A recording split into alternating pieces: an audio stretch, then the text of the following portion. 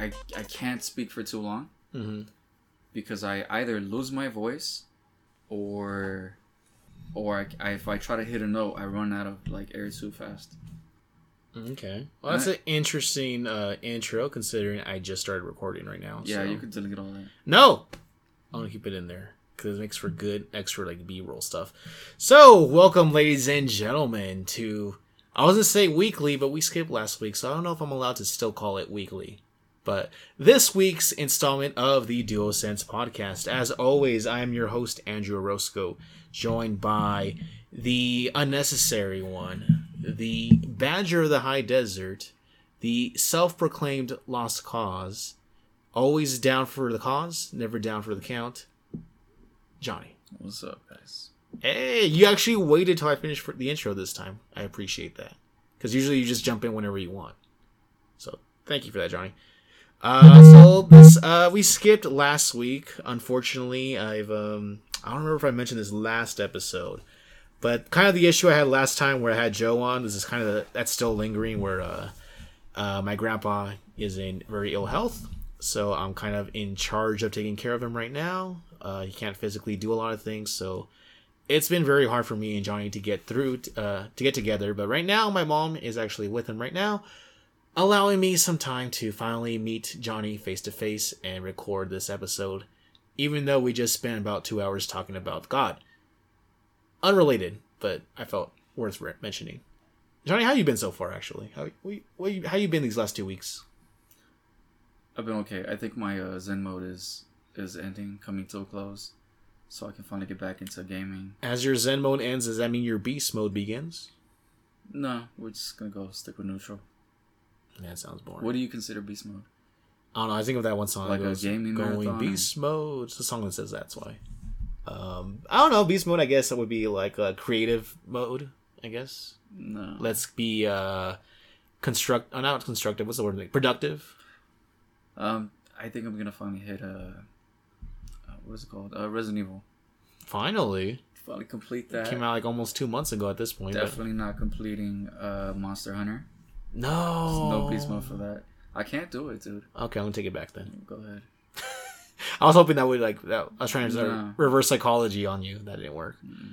All right, ladies and gentlemen, this will be there's no really news topics this week because this is our special.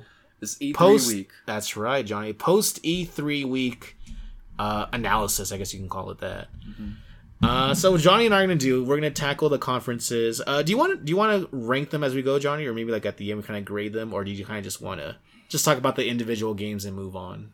I don't know about a rank. I think I'm just gonna rank because apparently I guess I'm just a PlayStation fanboy. Yes, you are. Andrew keeps telling me this because you are.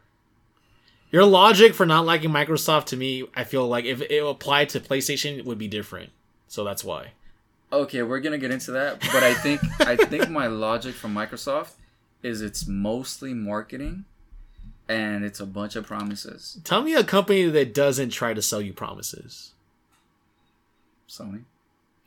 I would disagree with you. Okay, that. All right. Bad example. But Let's just get into that. Let's just get into it. So the first one, I think this one went the day I actually returned from Mexico. This was the 12th. Ubisoft went up. So let's get these in order. They showed us Rainbow Six Extraction.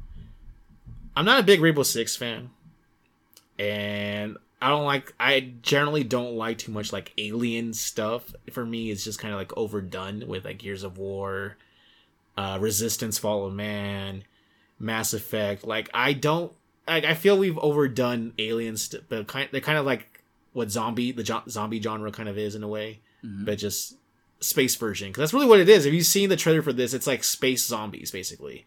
They take humans, corrupt them, turn them into more of themselves, and so on and so forth. The fact that this is called Tom Clancy's Rainbow Six Extraction is like, I'm pretty sure Tom Clancy, who was like a hardcore like war kind of like military espionage writer, pretty sure he wouldn't have delved into sci-fi, at least not extraterrestrial sci-fi. That's not Tom Clancy's thing. But I understand that Ubisoft owns the Tom Clancy name. They bought it from him, even though he's dead already. But they keep slapping Tom Clancy on everything, even though like I'm pretty sure he'd be rolling in his grave, just because that's not his genre. So, Johnny, what did you think about Rainbow Six Extraction? What you saw? I don't play Rainbow Six. Right. I really don't have a comment on this. I want to quick fire some of these because we have the entire E3 presentation that we want to talk about for all of those days. It's like 30 plus games, but yeah. It's a ton of games, so we're going to try to quick fire, try to get through all of those. And then I really want to talk about this whole thing about Kojima. And then I guess after that, we'll get into the pitch. Yeah. So, all right. This game, this Tom Clancy game, I don't have any interest in it. Again, it's a first-person game. Right. That's always a hang-up with me. That's it. I have nothing for that. So I think the main thing here is, unlike Rainbow Six Siege, which is primarily player versus player, Rainbow Six Extraction is player versus enemy. So it's basically just facing down like either I think it's a wave of enemies or it's like bots or something. I don't really have much to say about this. This isn't really my thing. Some of the weaponry was cool. They used like modern rifles I saw. But they also had like some stuff where they had like a little rolling camera that can go under doors and stuff. Like a little drone thing. Not a drone, I guess, because it wasn't like unmanned. But like a little robot. There was like this, it was like a claymore, but it was a claymore that shoots electricity. Did you see that, Johnny? No, I missed it. There was a part where like this girl slams down a claymore and like it's pointed at the enemies and the enemies come close. It just stuns them and shoots electricity at them. So it looked kind of cool. Oh, okay. So it's a clay. Okay. It's like a claymore, but if you get too close, it like stuns. It like shocks you. But and I thought you you said it was an RC. No, that was a different thing. Thing. Okay. There was an RC gadget with like a little camera thing, and then there's a separate gadget where this woman slams down a claymore-looking device pointed at the enemy, and as they approach, it like shocks them and holds them in place. All right. So the weaponry looks kind of interesting. The rifles look like modern rifles. I think I saw like an AK. There was a Chris in there, which is like a submachine gun. There was some other stuff in there. Not really my thing. I noticed recently there's like a huge trend in like squad based versus AI enemy. Versus AI alien enemies. Kind of like we saw with that Predator, that Aliens games coming out. What's it called? Fire Team or whatever, Fire Squad, whatever. The Aliens one.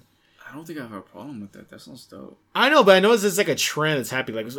Like we're not there yet, but we'll talk about it later on with like Redfall. Like that's like another kind of similar thing where it's like there's all these. I don't know if it's a trend that's just happening now, if it's always been there, maybe. Mm-hmm. But I'm seeing a lot of these games that are based on like squads against like foreign or like against like alien creature kind of like monster, like Back 4 Blood, Redfall, the Predator, the Alien game.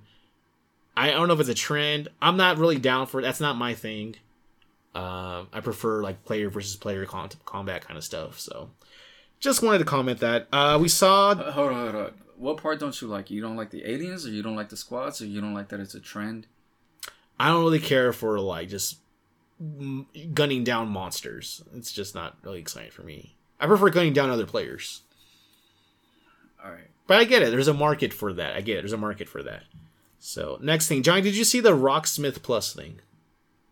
Oh, the phone thing where you put your phone down and it shows you how to play. Yes, right? the guitar, yeah. For a subscription. Yes. How do you feel about that? Because you were really into those games heavy. Well, it's not like Guitar Hero. It's different. Like this actually teaches you how to play actual guitar. Yeah. It looks really cool.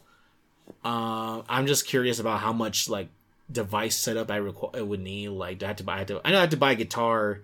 Mm-hmm. Do I need like the amp too? Do I need to plug it in? Is like, do I need? It looks like just your phone you plug it into, but like I think it's a subscription based like service too, where like they give you access to like a library of songs and stuff. It seems cool, but it's definitely something I would have to try for free or through somebody else before I would like commit to it. It seems like it's a player. What is it? Like player submitted.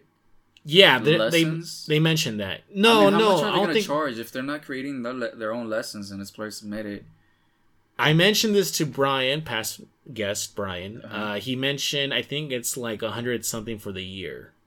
Which, if you break it down by month, isn't that bad. It's like like $10 a month or something. That's kind of ridiculous if it's not going to be consistent. If it's like, what's the difference between going on YouTube, right? Well, they promised in the presentation that you would get like a whole bunch of new songs every single month, and they would keep supporting it with like updates as it went on and stuff. Sounds like YouTube. Yeah, but this is way more in depth than YouTube. Like they show you like the chords and progressions, like how to strike the notes, which notes to hit and stuff. Like it's way more than just, it's even like color coded, like kind of like Guitar Hero-ish. So it's not just like what's the A or what's the B or what's, you know. I'm not sure about this particular point, but I think there's apps where you can tune your guitar or whatever. Yeah, they had that too, where you had like is it the metronome? Is that what it's called or no? I'm not sure what it is, but I've heard where it tells you if it's like correct or incorrect, like the right pitch or whatever. Yeah, so if on YouTube, you know, you'd be taking the lesson, but they really can't show you how to tune it. You know, you just gotta go by ear. But if the app shows you how to tune it, and then the lessons are specific to how you're tuning your guitar, then that makes a little more sense to me. Okay. Yeah, I mean, it looks cool. Anything that teaches you like a real life skill, I think, is kind of cool. Mm-hmm. I would have to definitely try this somewhere before I would commit to buying it, though, just because I need to know how that player feedback and how like the lesson goes in order for me to think of like dropping whatever amount of money I need for the game, for the app, for the physical guitar itself. Well, speaking about this type of thing, do you miss those games? Do you want like I miss Guitar Hero? Absolutely, yeah. I understand it's not popular anymore. It's not. I don't know if there's even a niche market for it. Mm-hmm. Niche, whatever the word is. I definitely miss Guitar Hero, Rock Band specifically, because I like the drums more than the guitars. Okay. But I feel like there's a huge gap in terms of like musical rhythm. What if now they had instruments with things that have like DualSense on it? That'd be interesting. Yeah. Or like, remember that patent we saw a while back for like how you can make a controller out of like whatever? Oh, that's right. Remember the banana controller? Yeah. What if we could do that with the actual physical guitar? And just that's Guitar Hero right there with a real guitar. Like they could do that if they wanted to with like the right app. Maybe with a guitar. I don't know about like drums and. Well, yeah, just the guitar. If we could get a studio or developer behind that, that'd be interesting. Yeah. Next one, I think this is the one you were excited about, Johnny. Riders Republic. It's an Ubisoft game. This is the one with the jetpacks. Sports. That looks badass, dude. Right? With the jetpacks, I think there's ATVs. Yes, there's mountain bikes. Snowboarding. Yes. I think there was hang gliders. I don't know if they're glide suits or if they're gliding suits or they're hang gliders. It was one of those two, though. It was basically like looks amazing. Extreme sports kind of stuff. Yeah, and there's a ton of players on screen at the same time. Dude, every time I see something like snowboarding, there's like a demo or something, or you'll have like snowboarding, and I try it, and I'm like, yeah, I can't get into it. You know, it's like it gets old really quick, and this has so much variety. There was someone who commented on the stream I was watching when he said, this looks like a really fun game for about a week, and then I'll just like never play it again. Nah, no way, not a week. And I think, no, but I get the mentality where it's like something you'll play, and then you'll get like kind of like tired of it after a while, and then you'll come back to it like later on. This isn't a game like you're going to be playing like Call of Duty where it's like every single week. This is kind of, or like Fortnite every single week. This is something that you're going to play like in small bursts when you get bored. And that's okay. It doesn't have to be like a live service game. It's okay to play things in small bursts. So I'm pretty excited about it. I only really care about the snowboarding and the mountain biking. Those were the two modes that I saw that like seemed the most exciting. Mm-hmm. I think the jetpack probably appeals to you because it's more third person looking, which makes sense. Oh, they do have the dual modes, huh? Yeah. Yeah, that's cool. So that could be, I think, subconsciously why you like that mode. Yeah, it might be. I believe it's slated for September. But I also like it because the environment changes so much. Like the terrains. Yeah. You know?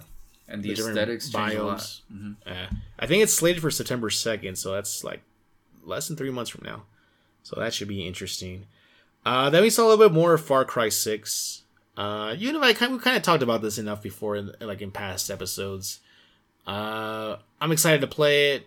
Not too excited to talk about it. I'll have more to talk about once I play. Once it's out. Once it's here. They just kind of showed a little bit of the story. Didn't show any gameplay. I think it was just like a story trailer about what's his name, the main villain's character. I can't remember his name, but it's basically the guy from Breaking Bad. He's also Gideon in Mandalorian. Johnny, if you remember him, the Moff Gideon. Yeah. So, anyways, that guy. I forget his name. It's like something. I can't remember his name. Anyways, Far Cry 6 looks fun. I'll play it when it comes out. Johnny, are you gonna play? Or no, you don't like first person. No. Keep forgetting. Next, we saw for the Ubisoft was Mario plus Rabbids. I forgot what it's called. Spark something. I just put Mario and Rabbids 2. Yeah, I don't want to try this because I really love XCOM. Dude. It's basically a skin of XCOM. Top-down games. Mm-hmm. And this looks like a fun game. It's Switch though, Johnny. So you have to try it on the Switch though. Never gonna happen. maybe one day. Maybe I don't think I'll get it, but maybe I might, and you can play it then.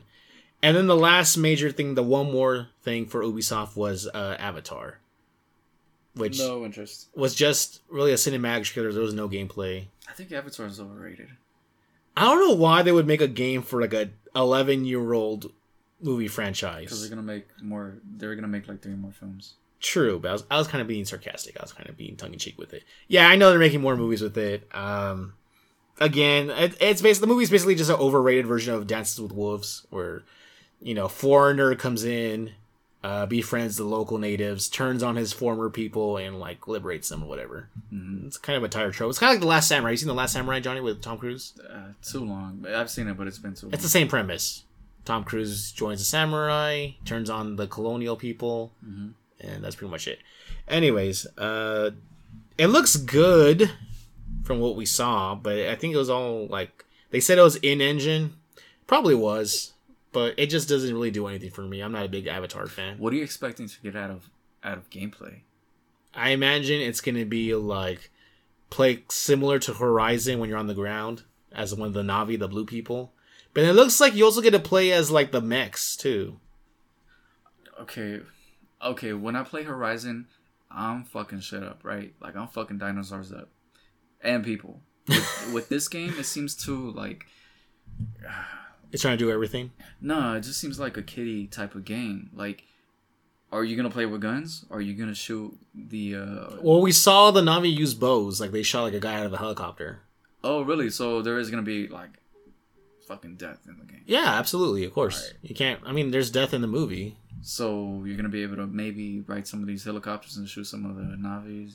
And I'm guessing in the reverse too. Like, you right? Get to burn the forest. You get to do. What do you get to do? I'm assuming it's probably a retelling of the movie. I think. I don't want that. I feel like that's what it's gonna end up being. Either that or like no, there has to be that because if it was an original story. Why would there still be like the mechs and like the Earth people there? Well, I was thinking that too. Like, what kind of enemies are we gonna have? Is it everything that we saw in the film? I feel so. I saw no new enemy types. Nothing that was. I feel like it's just the movie. Okay, but we'll see. We don't know that much about it. It was just a cinematic trailer, no gameplay. We'll see as that release date approaches closer. Overall, how would you rate Ubisoft, Johnny? Because that's kind of it right there. How did you, on a scale of like S tier being like the highest of the highest, and like F being like you should have never showed up, where do you think Ubisoft lands? Not my type of games. I'm gonna give it a C. I feel that's fair. I was gonna go with C also. Maybe C plus, maybe, but plus for what? C plus just because Rocksmith and Riders Republic and Far Cry 6 are definitely games I want to try. Oh, Riders. All right, let's give it a C plus. We don't have to agree, but C plus feels right for me. All right. Where it's like, okay, there was a purpose for you showing up. Not the strongest showing, but I'll take it, kind of thing. All right. Next one is we'll get to it, is Microsoft and Bethesda, Johnny. First game we see, they open up with a cinematic trailer, no gameplay for Starfall. Starfall? Starfield, I'm sorry. Starfield. I was thinking of Redfall, which is the last game. Starfield, my bad, Starfield. You know what I was thinking of? I was thinking of the move that Ness does in Smash Brothers called Starfall. Starfield. Johnny, what do you think about Starfield? As a sci-fi guy, especially. Okay. That makes it a little tougher because I do love sci-fi, so automatically, like, it's down my alley. It's a very similar... it's a very similar... not presence. What's the word I'm looking of? Similar... Theme to, like, Mass Effect, I think. No. Space exploration, going to planets, doing space stuff. No. You don't think so? No, I mean, what's... we don't it's know an RPG. We know it's an RPG. That's it. Like, it doesn't... Okay, space RPG, I think of Mass Effect. Or Knights of the Old Republic, Star Wars. What is the game about? I don't know. But we know there's planets. We know that. So it's No Man's Sky? No, No Man's Sky is not an RPG. Okay, so I haven't seen any aliens. I haven't seen what the enemy looks like. I don't know what traveling in the game looks like. There's no gameplay to show us any of that. We don't know what the combat is. There's just, we saw guns in there. Not sure if there's a cover system. Is there? No, we didn't see any of that. Okay. It's just like cinematic. What is the game? Because like We don't know yet, but it's Bethesda, so that already gives us an idea that's going to be not for me because all the Bethesda games have been like not polished. It's got a laggy ancient engine they've been working on. That's true. That's true. Not super buggy. Okay, yeah, right. 6 months later, we're still doing updates. There's a huge industry joke about how like their Q&A rooms is just a monkey on a keyboard. Yeah. Okay. So with cobwebs all over. When you say Bethesda, I feel like you're saying like, oh, they got games that I like. That's exactly what Fallout. I'm saying. Yeah, that's exactly. Fallout. But how did 76 go? Well, that's an MMO. Okay, MMOs always have shaky launches. Okay, that's always been the rule. But it didn't go well.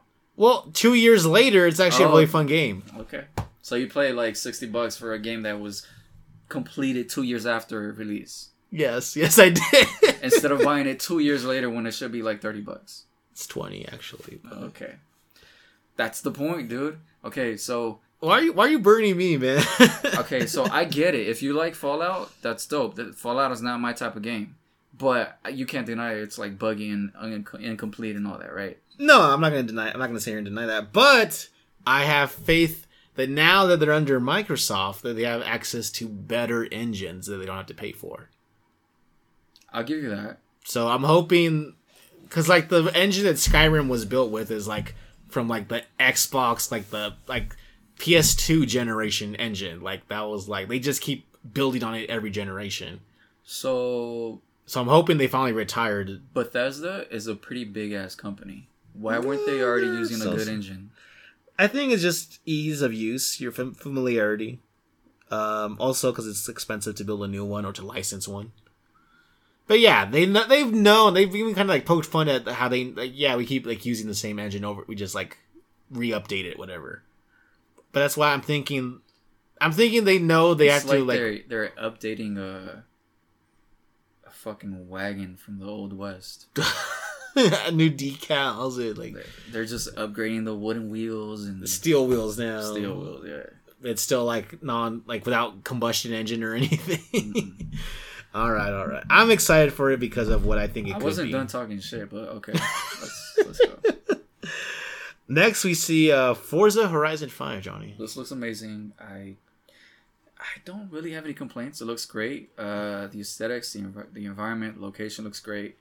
Now they've added this thing where they're doing like this fun thing with the bowling pins and that's right, yeah. The piñatas. People are already complaining about the fucking piñatas. I think it's cool. I think it's kind of funny. I can understand why they're like, oh, like it's like kind of like a cultural thing. But as a Mexican myself, like I think it's kind of funny. It's cute. It's funny.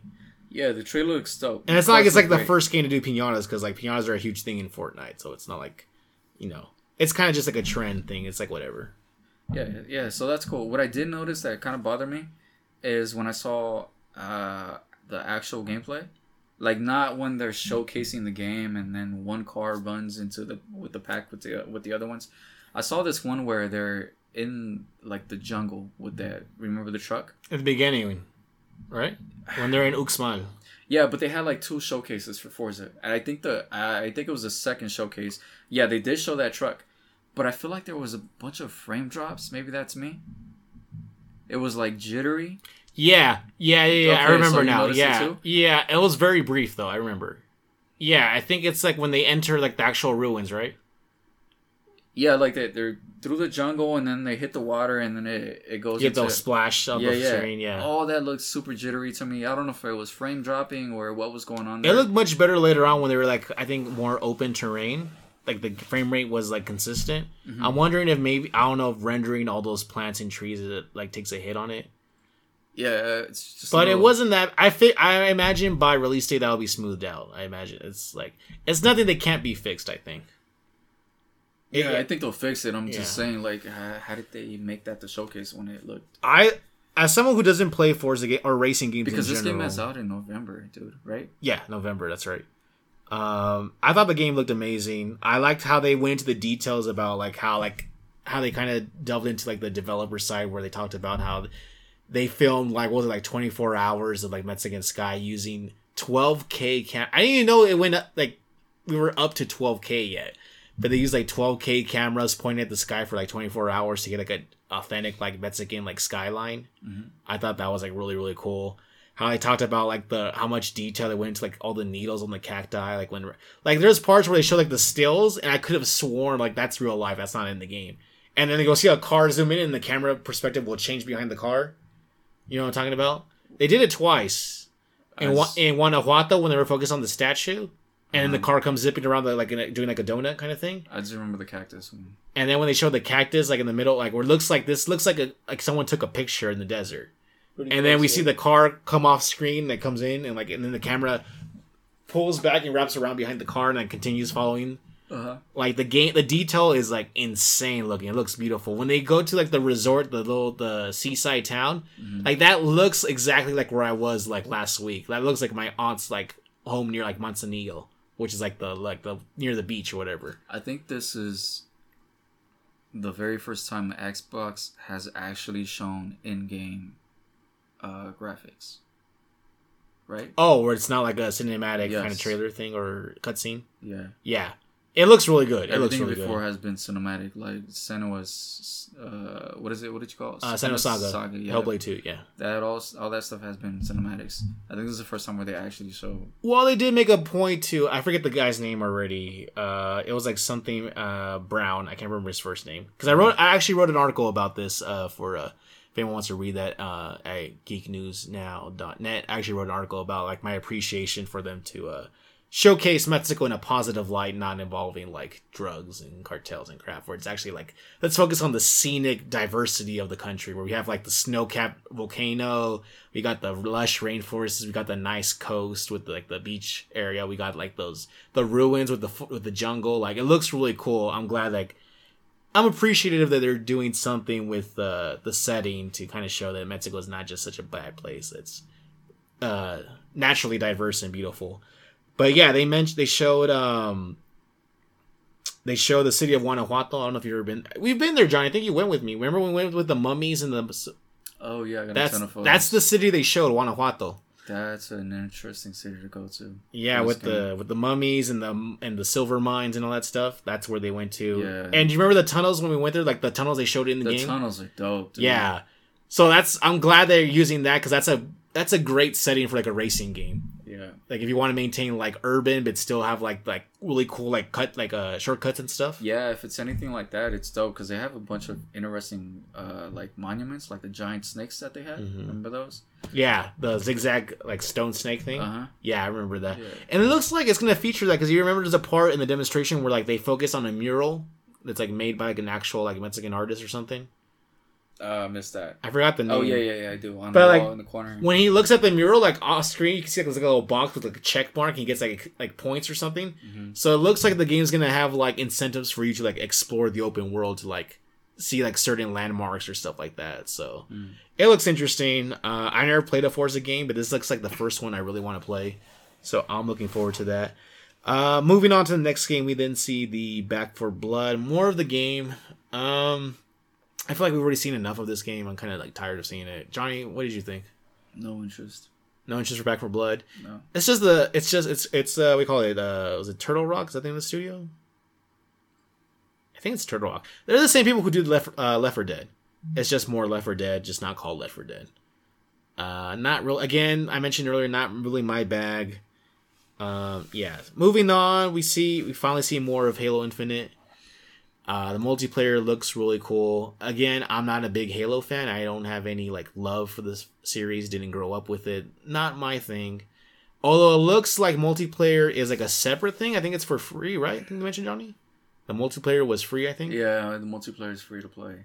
So that's separate from like the campaign, I'm guessing, in terms of like as a purchase. Yeah, I don't remember when I started playing Halo. I think the last time I played Halo was like 2007.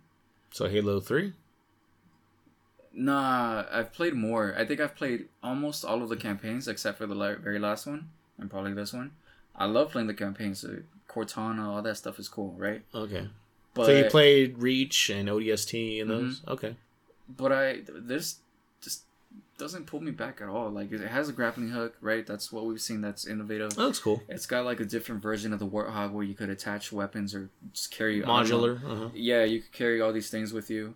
But it just does nothing for me. They didn't show anything for the campaign. I don't know if the campaign is complete. They didn't say anything about it. Right. I think the multiplayer showcase should have been the very last trailer. Okay. And Forza should have been the very first one. I feel like that would have been a stronger ending for the conference if Halo was like the last thing as kind of like the tail end for that. I agree. Yeah, but there's not much to say on Halo. It's just more Halo. Right? Or what do you... I'm not a huge Halo fan, like I just mentioned, but I thought it looked better. Definitely looks way better than when we first saw it last year. I could tell, like, graphically, like, it looks less bland.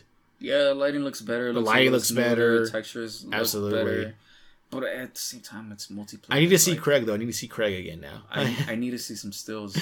I need to see what Craig looks like now to do a comparison. Mm-hmm. But if I was a Halo fan, I think I probably would be psyched for the multiplayer because the multiplayer looks clean. I like how they're doing battle passes that don't run out. Or, like, you buy the battle pass and you have it until you finish it. Like, it doesn't run out of time. Okay.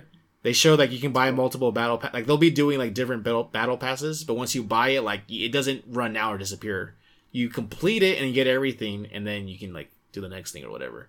So that's cool, because you're not forced to be on, like, on a schedule. That kind of makes sense, because if you buy a battle pass, you're more likely to play for the lifetime of the game. Absolutely. And not just, like, when the major things happen. Yeah, and you're more likely, since you're always playing, you're more likely to buy skins. Mm-hmm.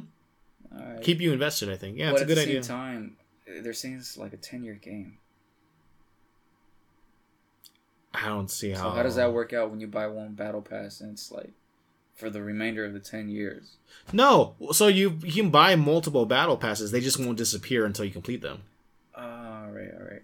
Yeah, it's not just like one and done. Did they say how much the battle pass was? No, of course not. They don't talk about they only talk about like prices and stuff yet. True. But we'll see later. Looks interesting, not for me, but I'm happy for Halo fans out there who have been waiting for a new one.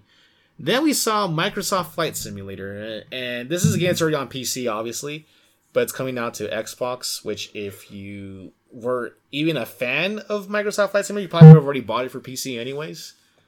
But the fact it's coming to Xbox makes it a little more accessible. That's kind of cool. Having played it with my cousin Brian, it's not a traditional game. But it's fun if you like planes. You like to like tinker around with like real world settings, and like they updated it with like actual monuments. Because before, if you went to Mount Rushmore in the game, it was just like a mass of rocks. Like it had no features whatsoever. Like Brian and I kind of made fun of it. Like the Statue of Liberty looked very bland. Like a lot of the world monuments looked like it was just like taken from like satellite pictures and just like flatting. Whoa, that's pretty bad. Like, it was really bad. Like, Buckingham Palace looked like an apartment complex before. So now they've gone and kind of redone, like, all the major, like, world monuments and, like, sites. So that's kind of cool. And they're also adding the Top Gun DLC. Did you see that, Johnny? No. They're adding fighter jets, finally, to Flight Simulator. And, like, I think it seems like it's Top Gun. The Top Gun logo shows up.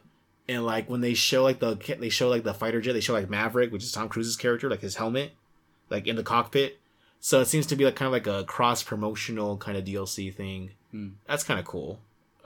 Looking forward, I want to fly. Definitely want to fly a fighter jet in that game. So interesting stuff. Next, we see Psychonauts 2. Johnny, did you ever play the first Psychonauts? No. Do you have any frame of reference for Psychonauts? Nope. So Psychonauts, the first one was a PS2 game, came out. It was done by Double Fine, Tim Schafer, which is like he's like old school LucasArts. He kind of started there with LucasArts. Psychonauts was a really dope PS2 game. It was a really dope platformer where like you would jump into the worlds where people's like minds. Yeah. So you would jump into like, a person's mind and like their brain or like their mind would be like one level. And then you would jump into like and you would try to like, fix whatever's wrong with them mentally, like if they have like a phobia or something. So what's their enemy? So that basically like the world would generate like enemies that are like made from fears or like stuff like that. Oh, okay. And then you try to like solve, like get to the root of their like phobia or whatever. And like that was represented as like a platformer, as like a level. And so you would jump into like different heads of like, I think there's more to it. There's like story to it. I haven't played Psychonauts since like 2006 or something. So did this look next gen to you, or no, not really. It looks like it's a direct sequel to the first one in terms of like style, visually, and everything. mm-hmm. It looks like it could have been a PS3 game, I think. That's what I was thinking. Yeah, But as long as it's fun, I guess it doesn't really matter too much. I think Double Fine knows like what their games are. They know what it's Double Fine. Oh, yeah. Okay. So they know what their games, their vision. They know what they're going for, and it's never been like pushing graphics to the max. So. No, it just looks like this was intended for previous gen strictly. Yeah, I could see that. I think it was. I think it got ported because they were taking too long. I think it was supposed to come out like on PS4 early or late PS3, and I think they just kept pushing it back. So that makes sense. That's cool. They're doing another one. I might try it eventually, but it's not like high on my like must play list. So that's my take. Then we saw The Ascent, Johnny. What do you think about The Ascent? It's like a sci-fi kind of like top down. Yes, top down. Sci-fi. This looks really cool. Yeah. It looks polished. I feel like it might be a short game. I have no idea. I got that vibe too. It doesn't feel like it's like gonna be a 15+ hour game. It doesn't look that way. Nah. It looks fun though. It looks really fun. Maybe a 6 to 8. I don't know. It looks fun though. It does look fun. I'll give it that. It looks good. The world looks interesting to me. Yeah, that's the one game where I'm like, this would be nice if it was on the PS. Okay. So far. I know this is like one of those day one Game Pass games. Do we know if it's console exclusive though? I think it is. Okay. Because a lot of these games I actually forgot to check if they were console exclusive. I mean, some of them are obvious, like Halo and Back 4 Blood and for Forza, but like Psychonauts 2. Ask you at the end of this, like, all right, is your rating dependent on what is exclusive? No, my rating's based depending on the presentation and the showmanship of it. Okay, because I feel like we still have to separate those two. And we can do that if you want. We'll do. That's more of a thing. That's more of a thing you're into. Yeah. Ascent looks cool. Want to try it? Shredders is the next one, Johnny. This was the snowboard exclusive game. When I say exclusive, I don't mean to Microsoft. I mean exclusive, like it's only about snowboarding. Yeah, it just doesn't feel like it's doing anything new from all the other snowboard games. It seems like a spiritual successor to like the SSX Tricky games, kind of. Or it's like downhill. It looks like a skateboarding game with a snowboard skin. Yeah, sort of like there's nothing that really stood out that makes us different. Right? I kind of agree with you there. I mean, it looks fun, but it doesn't wow me in any way. Nah. It's kind of just like... This looks like it could be like an indie or arcade game kind of thing. They could have done something different. Like, what if it was a crossover? Not everything needs to be a crossover. It looks fun. Not my kind of thing. Again, another game I might play if I come across it. Riders Republic just seems to be doing way more than this, and that's where my interest is. Yes. So, that's where I stand. We got the trailer for Outer Worlds 2. This was a game I don't think you played, right, Johnny? Or even... Outer Worlds, what is this? Outer Worlds 2 was made by... Well, the first one, Outer Worlds 1, was made by Obsidian. It came out the same month as Modern Warfare did, like 2 years ago. Where it was kind of like a space goofy... Oh, this thing. It was a goofy, like, space first-person RPG shooter. Yeah, it kind of came out broken and glitchy and all that, right? Oh, no, I'm thinking Man's Sky. Not Man's Sky. Yeah, no. Yeah, Outer Worlds, I don't know about this game. It came out, and it kind of made, like, a bunch of hustle and bustle, like, for a week, and then kind of died down and went under the radar for the bit. Mm-hmm. Like, it was big when it came out, and then kind of just quietly disappeared. So, I can understand not knowing much about it. The first game, I enjoyed a lot. I didn't finish it, but I loved what I did play of it, so I want to finish it, and I definitely look forward to the second one, because the second one looks really, really funny. And I love comedy and humor in my games, so I'm looking forward to that. Then we got this trailer for a very vague, like, 1970s game called Contraband. Johnny, do you remember this trailer? We got like we saw some boxes with weapons on the back of a truck, and that's kind of it, really. Which one are we talking about? Contraband? No, I don't remember anything about this. It was a very quick trailer, and it didn't really show anything. I just remember boxes with guns on the back of a truck, and that's literally it. Uh-huh. So, not much to say that. Then we get to Battlefield 2042. This looks better than Halo to me. I'm inclined to agree with you, but that's because I have a bias for modern war games than over space games, so that's my opinion. It looks dope. How many players was it gonna have again? Do you remember? I think it's like 120. That is insane. Fucking wild, dude. That's gonna be crazy. I can just imagine the server issues and the lag. Like, it's gonna. They'll probably have it down. I mean, all the other ones, have they had that issue? I mean, well, they never done anything that ambitious with that many people. Well, I think the most yeah, before this the was PS like 30 or something. But that's the next gen version. True. On the previous gen, there's like 60 people. Well, let's get to that because it's coming out on last gen and current gen consoles. Uh-huh. So I'm wondering, do you think like that's gonna hold it back in terms of like internet, like the infrastructure, or like network? Do you Yeah, think? for sure. That's the whole point of. Did they 60 mention versus- if there was like crossplay between last and current gen? Do you I remember? don't know about that. It's a good question. Because I'm wondering if that's gonna be I an doubt issue. it. I hope not. Yeah, I doubt they're gonna do cross gen for the lobbies. Okay, well, let's hope so. This looks really cool. They showed a lot of like the weaponry is like modern weaponry, but like from the last like 10 years. Yeah. Question is, are you really gonna be able to jump out of your jet and get back in? That looked dope. That looked Do you dope. think that's really in the game? You can do that in well, not back in the jet. And also use a weapon. In Battlefield, I think it was 4. You could jump out of a jet and like parachute and like land and like get into a helicopter like in midair. I think. What? How?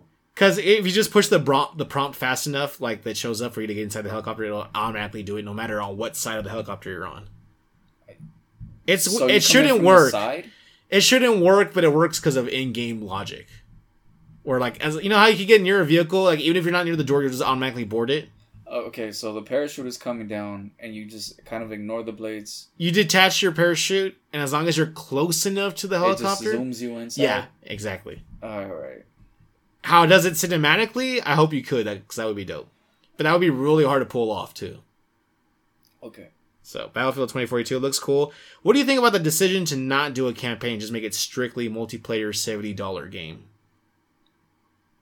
Sucks. I feel like that's gonna hurt the sales a little bit. The only reason I play that game is for the campaign. Really? And yeah, because I love shooter campaigns, and the multiplayer. I'd probably play maybe a week or two just to try it out. To be fair, like the Battlefield campaigns have never been like the strongest point. They're kind of like even compared to Call of Duty has always had No, stronger. Call of Duty's are dope campaigns. Has always had stronger campaigns.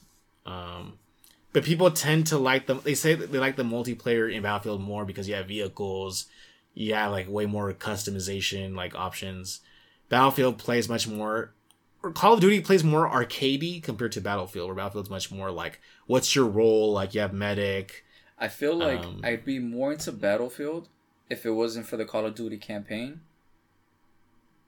And that's why I kind of end up playing Call of Duty multiplayer. And I just stay away from...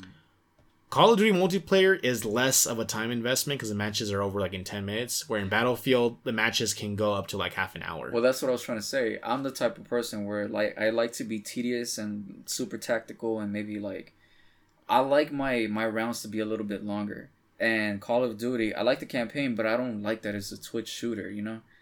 Battlefield plays differently, yeah. Yeah. I'd probably be into Battlefield X if it wasn't for the campaign. More accessible. Call of Duty, yeah. I got you. Okay. I agree with you that. I agree. Those are strong points I agree with. Looking forward to I'm looking forward to Battlefield 2042. I like that's not too far in the future. It's like 21 years from now.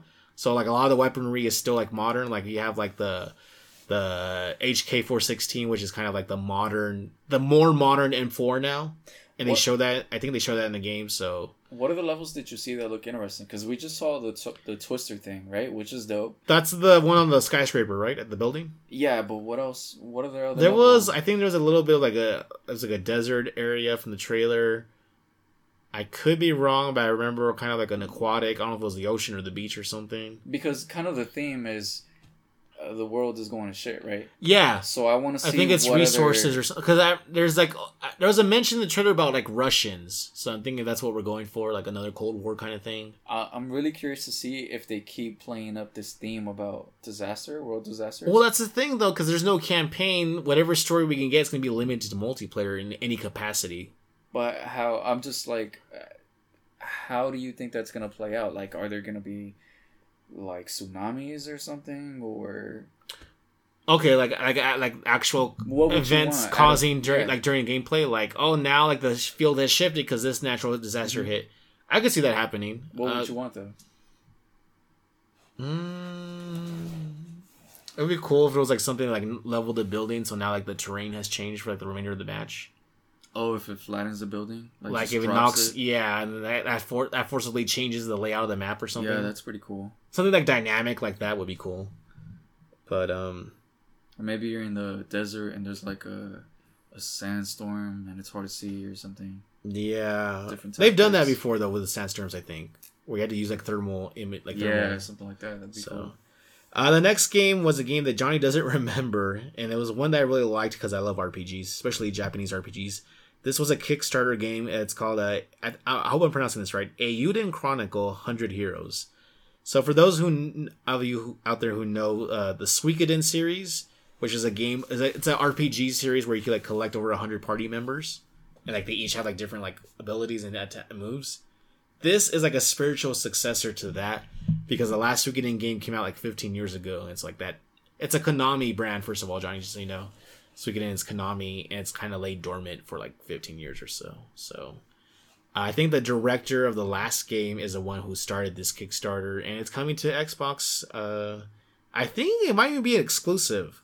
They mentioned it was like a day one Game Pass thing, but it's not coming out until 2023, so there's plenty of time for things to change. As someone who likes Suikoden, I look forward to this one. It looks like it's done kind of like in the Octopath Traveler, like where it has like that kind of art style with like 3D rendered backgrounds, but like 2D characters. So that looks cool. The next one we saw is Plague Tale Requiem. Part 2. Yeah, basically part 2. I never played the first Plague Tale. I've seen like Twitch playthroughs of it. It looks it's an interesting game. Johnny kind of laments the fact that like you're not meant to like go into active combat. You're supposed to kind of like hide and stuff. Well, it's fine if I'm not like blasting people in the face. That's cool. Okay. But is it like tactical like Metal Gear? I think it's do I kind of place traps? it's stealthy. Yeah, I think you're mostly supposed to like avoid combat.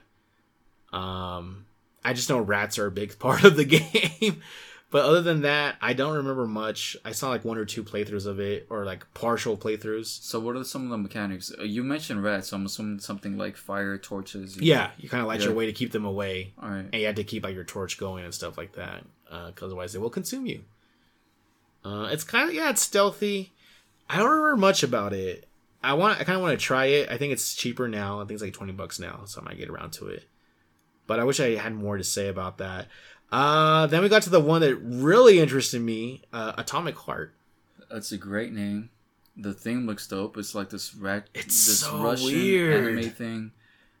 This looks like it really has potential. It kind of reminds me of Fallout, sort of. A little bit. With like the retro aesthetic and robots. Mm-hmm. But I remember this was like a game they showed like 2 or 3 years ago, and like we just never heard about it again. Where did you see this? This was at one of the E3s about 2 or 3 years ago. Was this still under Xbox? Who makes this game? I don't think so. It's some like, let me look it up right now real quick. It's some like indie studio, I believe, because it was like a name I had never heard of. Also, is this one an exclusive? Because this is probably the second game in this showcase where I'm like, I would be down to play this. I'm looking it up right now. Atomic Heart is an upcoming action role-playing video game. Okay, it's an RPG. That's good. Developed and published by Russian studio Mudfish, who also developed the VR game Soviet Luna Park, which was discontinued. The game is planned for release for Microsoft Windows, Xbox Series X and Series S, Xbox One, PlayStation 4, and PlayStation 5. Okay. So that's good. It's on Unreal Engine 4. It's a single-player action role-playing first-person shooter. This looks dope. This game looks so quirky, like in the best way. I looked up the development. It says in January 2019, a report was published on gaming forum Reset Era that cited anonymous sources within Mudfish reported about mass layoffs and incompetency at the studio. The report stated the development had been rebooted as of August 2018 and resulted in a gameplay down. So I knew I'd seen this game before. So yeah, about 3 years ago, they mentioned it, and it seems like they had like some kind of internal strife or issues at the studio, and now they're like kind of back on track. This game looks really cool. The quirkiness is really what draws me to it, is like the whole retro robots. It looks kind of scary at some points too. It looks like there might be kind of like horror elements, but it looks like a Russian take of Fallout. Yeah, it's got like telekinesis. The backstory must be dope. Yeah, there's a part where a woman like lifts her hand up and you see like these rocks and stuff like go up in the distance. So like it looks weird. I want to know more about it. This is like one of the few like Xbox games that actually looks like it could be like a sleeper hit in my opinion. I'm looking forward to it. Yeah, and it's first person, which is kind of like I kind of still want to give it a try. It's still got its clutches around you, Johnny. Then the last game I wrote down for the showcase was Replaced. That's all 30 of them. No. This is just for the Bethesda one. Okay, where are we at? Replaced is the last one. It's like Castlevania, kind of cyberpunk looking game. No, but just so we give our audience an update, like what number are we at? If I had to guess, we're about halfway. All right, cool. And then after this, we still got the Square Enix. Yeah, we start which is Square short. Enix, we got Capcom, Nintendo, which is even shorter, and then Nintendo's like the last long one. And then I want to get to these little rumors from Bluepoint. All right, we'll see if we have time for that. Replace. What do you think about this one, Johnny? As someone who doesn't really play like Metroidvanias, that's not my genre of choice. This game looks really cool. I like the art style. It looks fun. It kind of reminds me of Dead Cells, which is like a roguelike. Mm-hmm. It has that look. It looks very polished. It looks very clean. Very, like still like steampunky, cyberpunky. This looks dope. I like the atmosphere. Everything looks cool about it, except the combat. It looks. What did I say earlier? I don't know. What'd you say? No, remember we were having another conversation. I said it looks. Because of like the slash. The animation. Oh yeah. You said the animation looked kind of like downgraded or like wonky. Yeah, it's not fluid. Yeah. Which kind of bothers me. Kind of like a frame by frame kind of thing. Yeah, that looks really annoying to me. Everything looks dope except that. I think that's on purpose, though. I think that's part of the aesthetic. No, it looks intentional, but that looks annoying to me. Annoying? I'm curious about the story. Ultimately, what's going to make this a game that I want to play or not is going to be if the story is compelling. The gameplay looks good, but like there's a lot of games out there that have gameplay that looks good. Like so, this one for it to stand out, like other than just art style, I'm gonna wait on the reviews for this one. I usually don't listen to reviews too much, but this one's gonna be it's gonna be hit or miss based on the reviews I hear about it. So overall, Johnny, that concludes the Microsoft / Bethesda one. What do you be honest here? Like bias aside, how did you feel about this showing this presentation? Well, like I said earlier, I have to judge it in two ways. The presentation itself was really good. Mm-hmm. Like, the pacing was great. Absolutely. There wasn't really, this is, rock bottom as far as a showcase. Mm-hmm. There weren't any, super low drops. But I feel like there weren't really, crazy highs either. That's fair. It was pretty neutral, consistent. So, presentation-wise... I feel like the low drops were not that many to begin with. No. When it did drop, it wasn't we didn't link. Oh, drastic. That reminds me, Johnny. We didn't even mention. I completely skipped it. Redfall. Yeah, we saw a cinematic trailer for that. The last one. Doesn't tell us anything about the gameplay again. It's the vampire squad based. Supposedly it's an open world game, but the trailer didn't really get that across to me. It looked like kind of like scenarios, like Left 4 Dead kind of thing. Mm-hmm. But supposedly there was a developer interview where they mentioned it's an open world game, which I feel the trailer did not convey that at all. The characters seem kind of cool, I guess. I don't know much about the game really to comment further. It looks interesting, but again, I'm kind of burned out on these squad based enemy wave kind of games. I'm just I'm hungry for a really good story based game, a story narrative heavy game. So I think that's mostly just based because I've been playing a lot of MMOs and online games lately. So this doesn't really cut it for me. Maybe when it comes out, my mind might change. It doesn't do much for me. It looks cool. The concept it looks dope. The characters look cool, but we can't tell if it's gonna be a grinding type of game or what the combat is actually like. Vampires, I feel, of all monsters right now, it's kind of an underrepresented genre subtype. Mm-hmm. Mostly it's aliens or zombies. So a game where you kill vampires, we saw stakes and stuff like that. I wonder if there's gonna be more traditional anti-weapon vampire weaponry There's gonna be like garlic weapons or Garlic like cannon or something. something wonky like that. Yeah.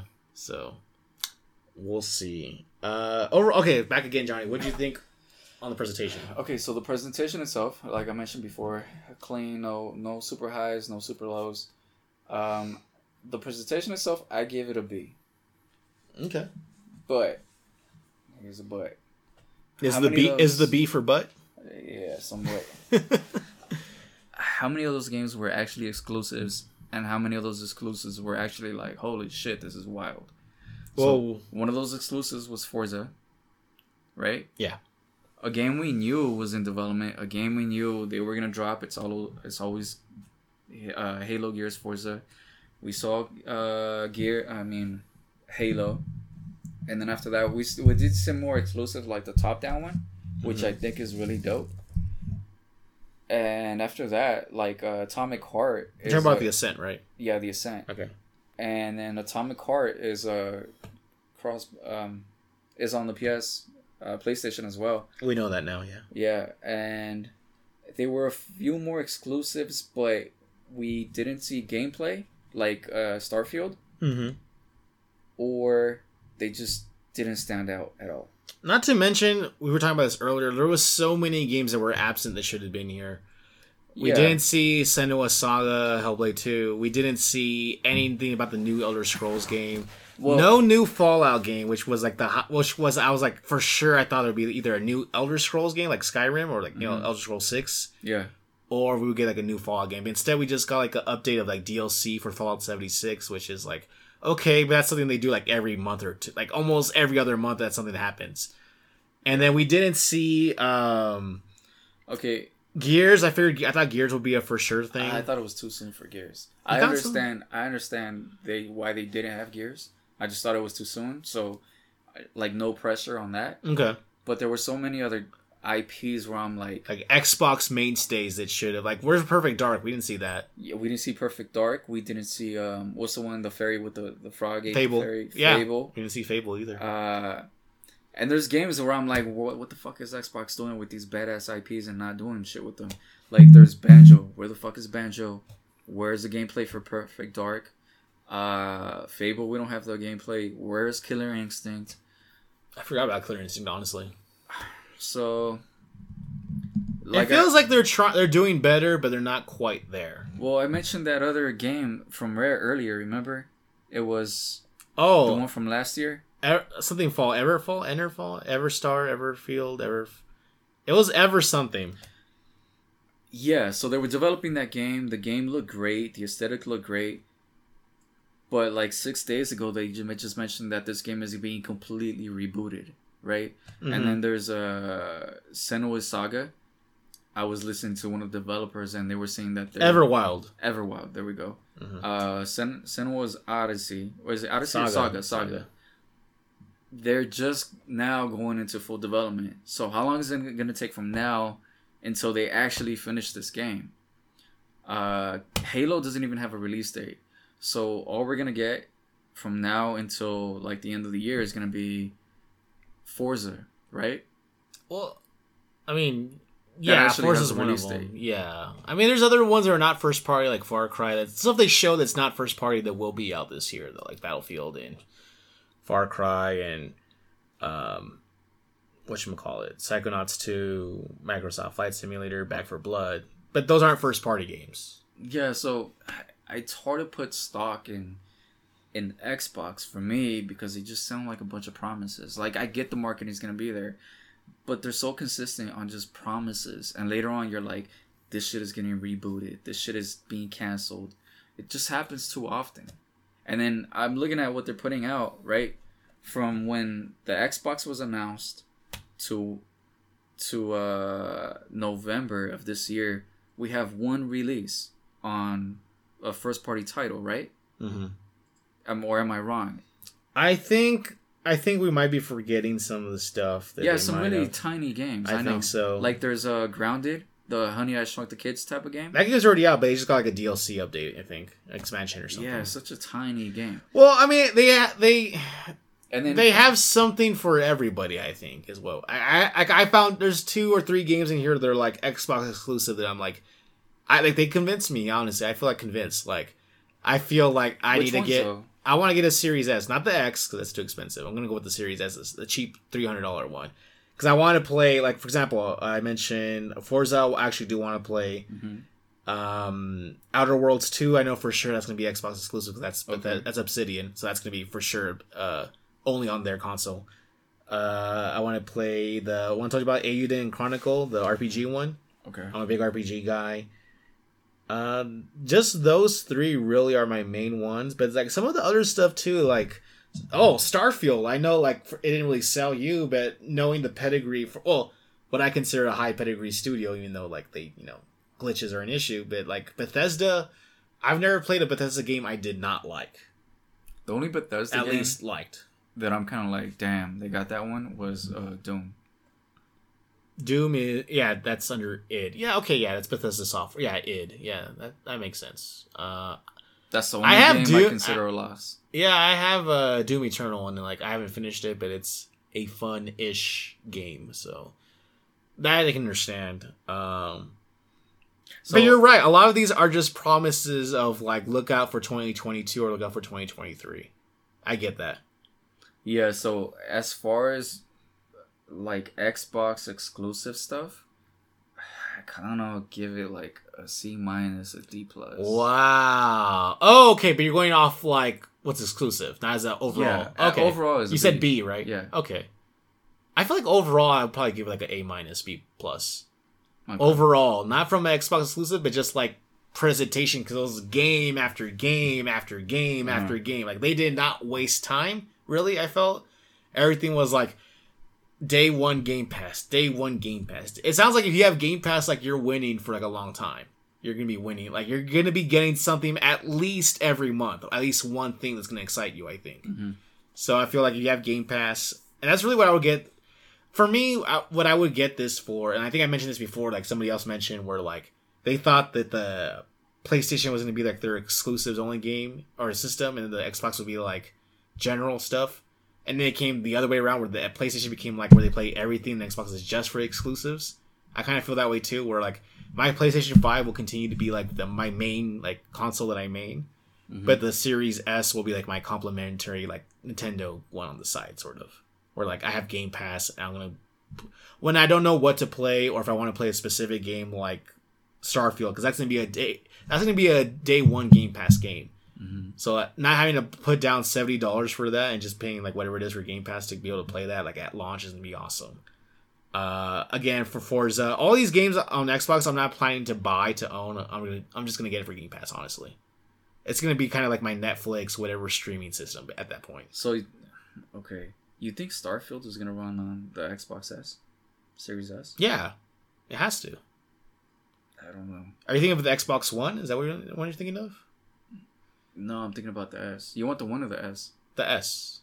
I don't know if it could run that. It's not going to look as great as the X, but for sure it'll run on it. Like, they even mentioned, like, Xbox Series X. They didn't count the Series X and S as one. Whenever they listed, they pretty much always listed as, like, one system together. They run the Slash. The Slash, yeah. I don't know. It'll run on it. It probably won't. It's not going to be the optimized preferred. What's a game? The Series S is as strong as the PS4 is, if a little bit stronger than that. It's weaker. I've seen weaker than the PS4. Yeah. A base model PS4. Oh, I don't know about a base. It's at least between a Pro and a base. Yeah, I would say that. Yeah. Yeah. So Starfield looks like it could probably. It looks. But do you have any proof of that? Do you have an example where, like, damn, this fucking AAA game ran on that S and it ran it well? Well, okay, so like, do we have any evidence for that? Well, okay, let's kind of like picking hairs because we know there's not that many great exclusives on Series X S right now, other than like not Returnal. I get that confused with the Medium. Like the Medium runs on the Series S fine. Mm-hmm. Like I've seen it like run on fine, and that's like next gen. Like that'd be like pushing the PS4 kind of a bit. Probably, yeah. So we know it's at least as good as that. I mean, again, for like going for like the Series S, I just want to play like the games. I just want to play. It's like be my Bethesda machine, basically. I get it. If you're just trying to have fun and not have like the craziest aesthetics, Yeah, running in the back. Yeah, that's why I would go get opt it. for the S over the X because there's like a $200 difference right there. Okay. Maybe if I save enough between now and like next year, I might spring fully for the X. Probably, but I feel like that would just be kind of like a waste maybe. Because I feel like we should be saving up for like a bigger hard drive or something instead. Did you see like remember we talked about this a while back where like the cost for like a hard drive for the Series X is almost like buying another S? Yeah, I've heard of that. Or it's almost like you might as well just buy another system at that point. So I wonder if that's going to be fixed by then. If not, maybe I'll buy two S's. I don't know. We'll see. Again, B plus, A minus. But only because like nothing else comes close for me. So that's A minus by default. I'm grading on a curve, basically. Not because I strongly believe it. Like if PlayStation showed up for this, I feel like I probably would give it a B because I know PlayStation would have delivered. A little biased, maybe, but you and I both know they would have delivered. Dude, I'm so confident PlayStation's going to deliver. We're going to move on. We'll get to that later. Yeah. We're going on to the next one, the Square Enix one. Johnny, Guardians of the Galaxy like made up like 2/5 of their entire presentation. What'd you think? Yeah, that thing ran way too long. It was like 20 plus minutes long. Yeah. What'd you think about this one? I saw the combat. It doesn't look that interesting. It just... I don't know. It looks like a good narrative game, which is kind of what I want at this point. Narrative-wise, it looks dope. The voice acting, the banter looks cool. It feels like you're watching like the actual movie with the Guardians of the Galaxy. Yeah, except the gameplay just doesn't look like it's... It looks better than the Avengers game, at least, that they did. Sure. It looks polished. I think... No, you know what? There's a point where the frames dropped, though. It was very noticeable. I didn't see that. There's a part, and I was like, wow, that's pretty bold, considering it's like pre-recorded footage, that they still went with is like, there was like a part where it got really choppy, where there was like a lot of enemies on screen, and like you could see like it kind of like crawled to, like, it must have been like 15 frames per second kind of thing, where it kind of like, it was really noticeable. And so, like the actual gameplay when it's running smooth, looks pretty cool. I like actually that you only play as Quill. Okay. I actually like that because that means that the gameplay is going to be tailored for him specifically. Rather than trying to like make a game that's like playable for 5 different types of characters that play differently, and therefore like a less focused, less refined combat. Yeah, that might have been Avengers' downfall. Exactly. I feel like focusing on one character means that the gameplay experience will be tailored, focused, laser focused on making Quill like a dynamic character to play as. Yeah. And you can just do the thing where you can like call up like on the menu, like to call in specific party members to come do like specific things. I thought that's really cool. Like, so you still kind of get like that interactivity with the other Guardians, but the core gameplay is like your main character, you're still Quill. So I think it's like the best of both worlds. I also love that there's no DLC, there's no like online multiplayer. It's meant to be like a one and done kind of game. Which technically usually is risky because, you know, developers want to rake in like long-term cash and revenue. Yeah. But I love that they decided like we're going to make this a self-contained single player, no online bullcrap, no battle passes, none of the event. Basically, they learned from like the mistakes of Avengers. We're like, let's make this a single player dynamic experience, and then that's it. For me, that's like the biggest selling point, honestly. I don't know if they learned from Avengers, but this game had to have been in development at the same time. True, but it feels kind of like a counterpoint to Avengers. Yeah, maybe they took out the microtransactions after the fact, you know? Yeah. I'm excited. This really dragged down the presentation for me because it's like, okay, I remember like halfway through it, I was like, okay, can we move on? Like, this is enough. Yeah, I heard all the streams saying that. But now, in retrospect, I understand why it ran so long because they really didn't have that much to show. So it seemed kind of like, let's just roll with it kind of thing. Next game after that, I'm probably going to play it, but I want to wait for it to like drop in like 2:30 or something. We saw Final Fantasy 1 through 6. These are like the old school, like pre-PS1 games. Yeah. They're getting like a kind of a weird pixel remaster for mobile and Steam, which is really weird because you can already play those games on cell phones and on Steam. A lot of people, including myself, were like, why isn't this on Switch? Why isn't this coming to Switch? And they kind of, especially since all 6 of these games were on Nintendo like consoles, like back in the day. It not coming to Switch is really weird. It would have been really dope if it came to PS4 or PS5 just for trophies, because I would love to replay those games just for the trophies. I heard a lot of that. People just want those trophies. That would have been really cool. but it not coming to Switch would seem like a very like obvious glare of an issue. So I don't know. There's a lot of great reaction videos of people watching it instantly got pissed off when they saw the Steam mobile thing. So check those out because they're pretty funny. Then we've got like a huge portion of the conference on Life is Strange True Colors, which is like I think now the third game in the series, but it's not number 3. It's a story about this girl that I think she goes to visit her brother, and then her brother mysteriously dies, and then she kind of has to like solve the mystery of like what happened to him. In previous Life is Strange games, like the first one, like you had like time travel. The second game, I think you had like telekinesis. And this one is strange, pun intended, because her powers are based off emotions, where she can like the main character can like alter or mess with people's like emotions and on what they're feeling. They didn't really explain it they showed an example, but I feel like I didn't fully get it. Maybe I'm just dumb. But I'm kind of looking forward to this because I love the first 2 games. Johnny, you don't have any like reference point for Life is Strange, do you? No, you said it's sort of like plays a lot like Heavy Rain. Like Heavy Rain, maybe Beyond Two Souls. Yes. Beyond Two Souls I really like. It's very much like those 2 games. But yeah. I feel like those games didn't pick up until the very end. Yeah, because Like in the Beyond Two beginning you're Souls? just learning the mechanics. Yeah. Yeah, but the build-up takes too long. It's too much of a visual novel for me. I can understand that. Like I said, I'm kind of hungry for like a story, like a very tight narrative experience. So maybe that's why it appeals to me.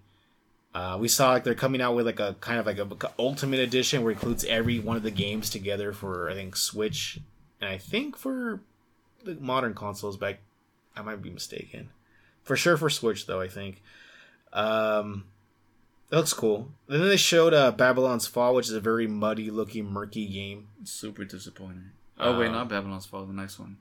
Well, both of them actually. Honestly, Stranger of Paradise, Final Fantasy Origin. Yeah, super disappointed. When I first heard the pitch for this, Final Fantasy, but Dark Souls. I thought like when I heard it, I was like, finally, I'm gonna be able to jump into Final Fantasy. But no, the textures look muddy. The voice acting is fucking trash. Dude. It's funny. Voice acting is more funny, I think, than trash. But I mean, it's not great, but it's not great like in a funny way. The game looks like a PS3 game, honestly. Like I saw like the gameplay. There's a demo out. I haven't played the demo yet, but the gameplay looked like kind of. There's something about the environment that just looks very uninspired and very drab. They weren't lying. It is kind of like Bloodborne-ish type of combat, but it's the AI looks terrible, dude. Like, have you seen the monsters? They just kind of pivot sideways, like the monsters are on tank. Let me present to you my more vulnerable side, kind of thing. Yeah, it doesn't look great at all. It doesn't. I agree. I really hope they show more of it. I mean, I hope the game gets better throughout like production. I don't know how far away it is, but it needs some work. It really needs some work. Next game so that's a Square Enix one. Johnny, how would you rate that? And like be brutally honest if you want. C minus, D plus. Yeah, D plus. D plus. I think that's fair. I think I'd give it a D plus too. Honestly, there was nothing they really like. The major thing they showed that was supposed to be the major thing was the Final Fantasy Origin game. It just doesn't. It completely like just. It just doesn't look good. I'm not excited. I'm not excited at all for it, which is weird for me to say about a Final Fantasy game. But it's just not for me. Maybe that'll change as we get closer. But yeah, I think the Guardians of the Galaxy presentation was a little too long. Mm-hmm. Life is Strange stuff felt too long. I mean, Guardians alone. The announcements were either too long or disappointing. Guardians by itself is probably like a C plus for me. I would go with Well, I give it like a B minus, but that's because I'm looking forward to it. But overall, I think a D plus C minus is about fair. That's generally the theme of E3 this year is it's just fair. It's just okay. The next one. So we're moving on to the next one. Nintendo? Not yet. We have one last one with Capcom. Okay. Capcom was super disappointing. It's like, why did you even show up at all? Well, what did they have? They showed 5 games, Johnny. 3 of which are already out. Oh, is it like that detective thing? Ace Attorney Chronicles. That's the one that's not out yet. That's the only one I saw. So That's the only one that's not out yet. They went into more about Resident Evil 8 with the DLC, but they didn't show anything. nope. They just showed like past gameplay, which was weird. They just said, "Oh, by popular demand, we're making DLC for Resident Evil 8," which is what I wanted, which is good. It's story DLC. Yeah, Andrew wants a merchant DLC. That's not what I said, but that would be funny. He wants to know how he gets across into all the rooms. He rolls around. That's the stat. That's the canon. Rolls and squeezes through all the doors. Yes, he does. We actually talked about that last week with Joe. If you could go back, Joe and I made the joke that the merchant, he like rolls around. And that's how he defeats enemies, and he basically just that's his method of combat. That's not a bad tactic. What he has to do, roll and use a shotgun. And what he does is he tries to stay ahead of the character, so he's always like in the right spot when he needs to be. It's like he knows like which way you're heading, so he tries to beat you to that room. That's kind of like the premise. He beats those werewolves like. It's like the boulder from Indiana Jones. A really bad joke. Go ahead. All right. Then they talked a lot about Monster Hunter Rise. Yeah. Which was like, okay, but that game's already out. Like, why are you still like? They kind of showed like DLC stuff, and it's like, okay, like whatever. The Ace Attorney Chronicles game was the only one that's not out, and even then, it's already out in Japan, but it's not out over here. So I'll cut it some slack. They showed more of Reverse, which was like that online component that was supposed to come out with Resident Evil 3. Do you remember? Oh no, it was supposed to come out with Resident Evil Village. The Reverse, whatever, that like kind of like where you play as the characters like fighting each other. I missed it. I couldn't play it. You didn't miss much, Johnny. It's not even out yet. It was supposed to come out with Village, but it got delayed. No, but didn't they have the demo? And yeah, I couldn't get into the lobby for that. Okay. And then there was... No, that was about it. That was all the stuff. Oh, there was that thing for Street Fighter, but it was like tournament news. It's like not that important. Yeah. Which only applies to you if you're like a hardcore Street Fighter player. So that was Capcom. Honestly, this was like the lowest point for me, the presentation, Johnny. Really? There was a lower point than this, but I'm weird. No, overall, Capcom's was like the lowest point. Like you get a F. Take-Two was the lowest point. We're not including that. That wasn't even. There was no gameplay. That's a total F. So let's move on. There was no gameplay included. We can't. It's like if I was rating food and you're like, oh well, dirt is bad too. It's like doesn't count. Dirt still has some nutrition to it. I guess. What would you give Capcom, Johnny? For me, it's an F. It's a F. Yeah. Although Resident Evil 8 DLC news is great, they didn't show anything, so it's a F+. F+ sounds good. Then, lastly, but certainly not least, we have Nintendo, Johnny. The first thing is they announced Kazuya from Tekken is joining Smash, which makes sense because we already have someone from King of Fighters. We have Ryu from Street Fighter. Seems like we're getting all the major fighting franchises out of the way. You know, if Brian was here, he would have made a great guess. That's true. If Brian was here, he probably would kind of like delve into it too. Brian would have guessed. Brian is a huge Tekken player. He would have gone with a Hamburglar and Grimace. They have to be from a video game franchise, Johnny. They have to be from a video game franchise. Well, we still got one more to go, so. What do you think about this last one? I'm thinking it's going to be... it's got to be Crash. I want it to be Crash, but I feel it's going to be like a first-party Nintendo character, like someone we haven't seen. Like, I think if they did Waluigi, like that would be like the perfect end cap for all this. It's going to be disappointing. You think so? I think so. Do they have Fat Princess yet? From PlayStation? Oh, that's PlayStation's. Oh, man. That would not make any sense. That'd be like the most obscure character for this. What if it was another Kojima?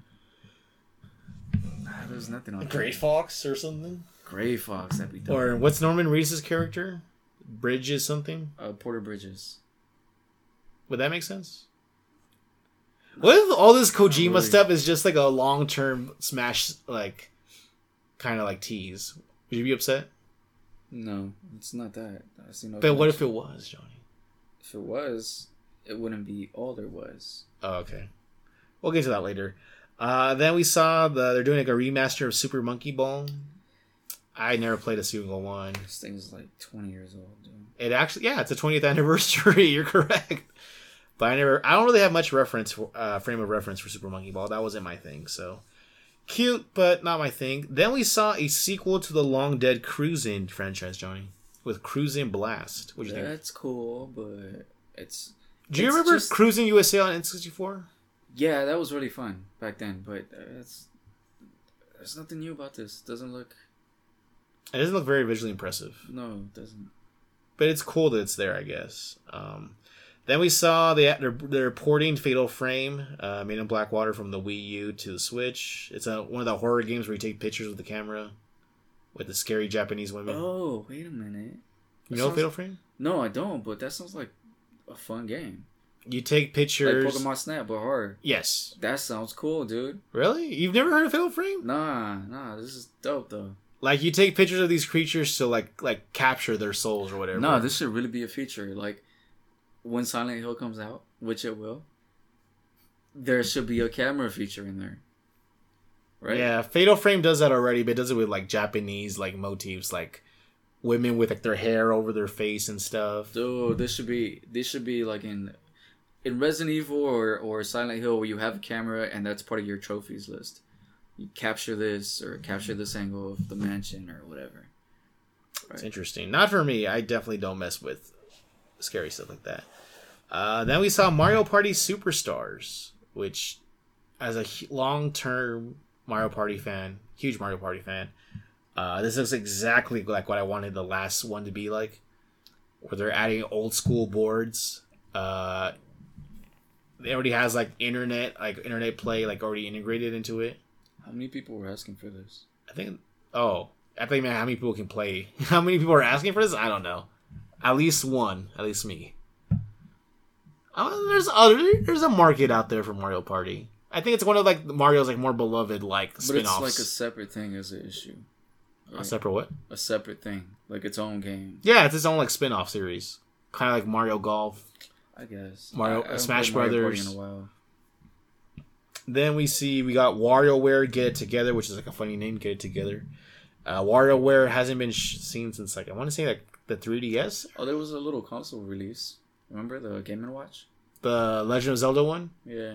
We'll get to that in a second. WarioWare looks fun. Never played a WarioWare game myself, but it looks kind of cool. Did you see this one, Johnny? WarioWare? This is like one of all the mini games with Wario themed. No. Oh. Well, it looks good. And then we saw Metroid Dread, which seems to be like the big thing of the conference so far. Okay, this is kind of a letdown because I feel like the hardware is just holding back this game. The lighting looks awful. Animation looks alright. The gameplay looks fun though, but it's still a side scroller 2D, yeah, platformer. This game needs to be a full-fledged 3D game. Give it the Zelda treatment. Well, that's what Metroid Prime 4 is going to be. Is that official or something? All the Prime games are 3D. Okay. This one is like a sequel to like the 2D one that came out like in 2000. But is it official that they're making the next? Yeah, they mentioned that in the conference. Really? To say, I missed that. Like, we know you guys are eager for more information on Metroid Prime 4, but like right now we're going to show you like another Metroid game instead. Because I kind of feel like they want to know how this game takes off to see what kind of like resources are going to invest into that.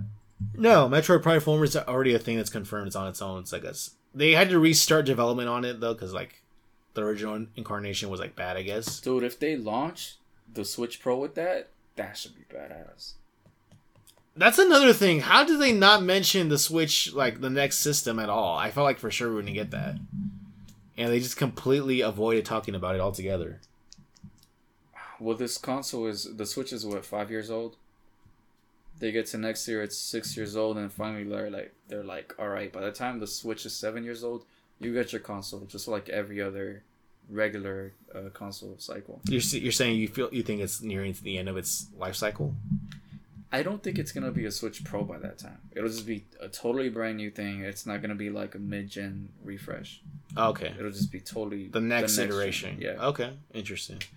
After that, we got Shin Megami Tensei 5, which kind of looks like a PS2 game. It's like that one where like you're negotiating with demons. Do you remember this one, Johnny? No. Okay, it's the one that starts off with you're like a Japanese high school student, and you're dealing with like these creatures, and like you have to negotiate with them. You have to like prevent Armageddon or something like that. It's like super JRPG-ish. No. It doesn't look that great, honestly. It looks like a PS2 game. Actually, I do remember the trailer, but it doesn't capture me at all. It probably will be fun, but it just doesn't grab my interest. It's like the Persona games, basically. It's like the same developer. Then we saw the Advance Wars 1 and 2 remake, which it's probably the only game I'm super excited about aside from Mario Party. Okay. I loved Advance Wars on the Game Boy Advance back in the day, and it's the first two being completely remade with like Switch graphics. Okay. And it looks pretty cool. It's going to be both of those games together, so I'm excited for that. And then the last thing, I guess it kind of goes with it, is the whole Breath of the Wild 2 was like the last big thing they showed. I'm not a big Zelda fan. That's not my niche. Really? I'm not. They just never appealed to me. I played A Link to the Past. I played Ocarina of Time, and they just don't click with me. I thought you kind of would have been interested because you do like cel shaded, at least more than I do. That's not enough. It just doesn't grab my interest. What I hate is that the game has a mechanic where like you have weapons that have durability, so they break, so you have to like use new ones. I hate that mechanic in any game where you have to like, oh, this weapon's broken now. Like you have to use a new one. Like you can't just keep your weapons; they keep breaking. You have to find new ones to replace them. It's really annoying.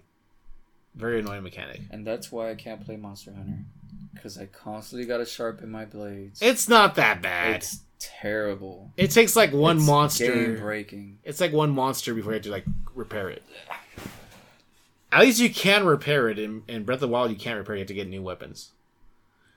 And then they show like that Game & Watch thing where it was like the first two Legend of Zelda games, I think, on like a physical handheld. Okay. Not for me. Definitely for the avid collector of Nintendo stuff. This presentation, that sums it up, Johnny. But this presentation to me felt like, if you're a hardcore Nintendo fan, then this was for you. But if you're more like me, where like PlayStation and that kind of experience is like the prime. Unless you show me Pokemon, then like Nintendo doesn't have that much for me. Oh yeah, they didn't give an update on Pokemon. Well, because they just did like one on Pokemon like a month or two, like exclusively just about Pokemon. So that's why they didn't bother showing it anymore. Like again. Well, what could they have dropped that was like? Because people were like, Metroid. Okay, so they released this Metroid, and we already know Metroid. The other one's in development. So what other IP do they have? What I really would have wanted would be like a sequel, like mainline Mario game, like Mario Odyssey 2. What about Donkey Kong? A Donkey Kong in the vein of like a 3D, like Donkey Kong 64 would have been dope. Right? Yeah. That's got to be the one. Or at least a new Donkey Kong Country. That would have been cool. For sure, Donkey Kong Country. And then what? That's about it. Those are the only stuff that really appeals to me aside from Pokemon. Dude, they're running or a new Kirby game. A new, like, fresh Kirby game. Without the yarn gimmicks, without any gimmicks. Just a proper 3D Kirby game. That would have been like a yes moment for me. I just realized we forgot to turn off the damn fan, dude. That's okay. You can take it off? Yeah. Okay. I don't know what other IP Nintendo has that would drag me back into the console. I mean, people have been asking for a Western localization of Earthbound like since like forever. They could have done that. I don't know what IP they own at this point, but I think I would really be down for a Snake Ride on Roll, or crossover between Disney, that old school game, with the Haunted Mansion. A modern? They have one of no, yeah, they have like a Xbox Connect version of one of those for like the Disneyland one. There's actually a really good like modern 3D rendering of Disneyland through the Xbox Connect game. It's like Disneyland Adventure or something like that. But it's like you go to the rides and it's basically you do like on-screen like stuff for like jumping and stuff like that. It's pretty decent. I suggest checking it out if you can. But getting a Connect and all that's gonna be a hassle. I think this is a C. Sorry, Johnny. I agree with you. This was a pretty poor E3 overall. I think you and I talked about this earlier, where it felt like for the first time in like a long time, like PlayStation's absence of like a huge noticeable void. Where like, I think Xbox did so well because it's on a curve where like PlayStation wasn't here, so Xbox seemed to be like a very strong presentation overall. Or maybe Nintendo was a strong representation, depending on which of those game or those franchises you love more. But overall, I saw some of the polls, and the polls were insane. People were having a hard time. What's better, Nintendo or this Xbox presentation? So you and I kind of just gave Xbox like a B plus, and then Nintendo just got a C. Well, we're definitely grading on a curve, yeah. And the polls that I saw, what's his name? That gave the presentation, was it Jeff Keighley? Yeah, that was for Summer Games Fest, but yeah. Yeah, but I think he's always still doing the polls. Okay. So he put out a poll for this, and initially Xbox had an A for the highest amount of ratings. I agree. After about a day, it became a B, C, and then A and D. So that A dropped down to number 3. After, thousands of votes. Interesting. So honestly, I thought the E3 was just a little underwhelming. Yeah, I felt Xbox had the strongest showing with Nintendo like right behind it. And followed by Ubisoft. PlayStation still hasn't shown up yet.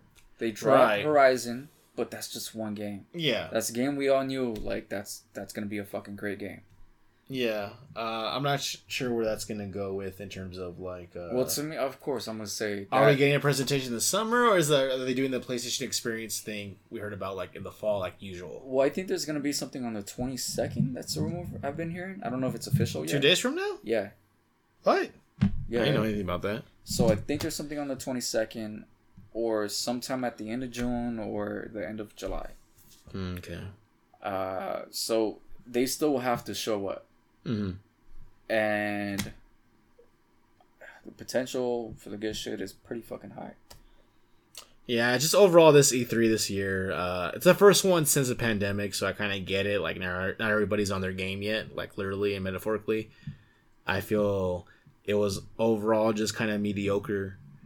That's not to take anything away from all the people that worked on their games and stuff and presentation. I know that's hard work, but honestly, like, there was just nothing that...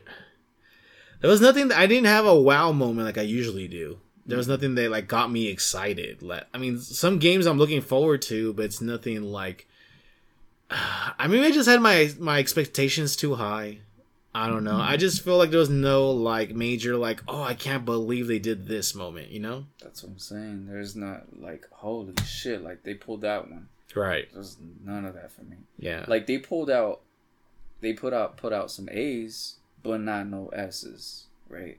Yeah, because I originally had to say at the beginning we're grading on S to F, and no one really deserves S. I think you're right.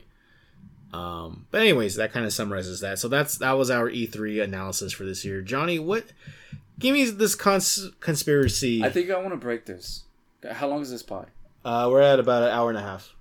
I'm thinking we kind of break this pod, and then we just do a short one, like right after this.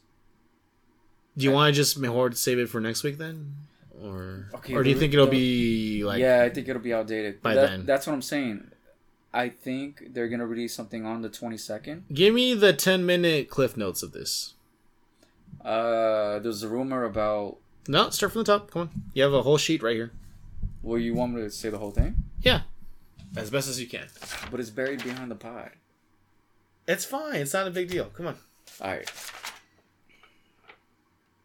You're going to need your phone shortly. Okay. Okay. Oh, because I have to translate stuff, right? Yeah, this is going to be really quick. No, you don't have to translate. I just want you to read a tweet.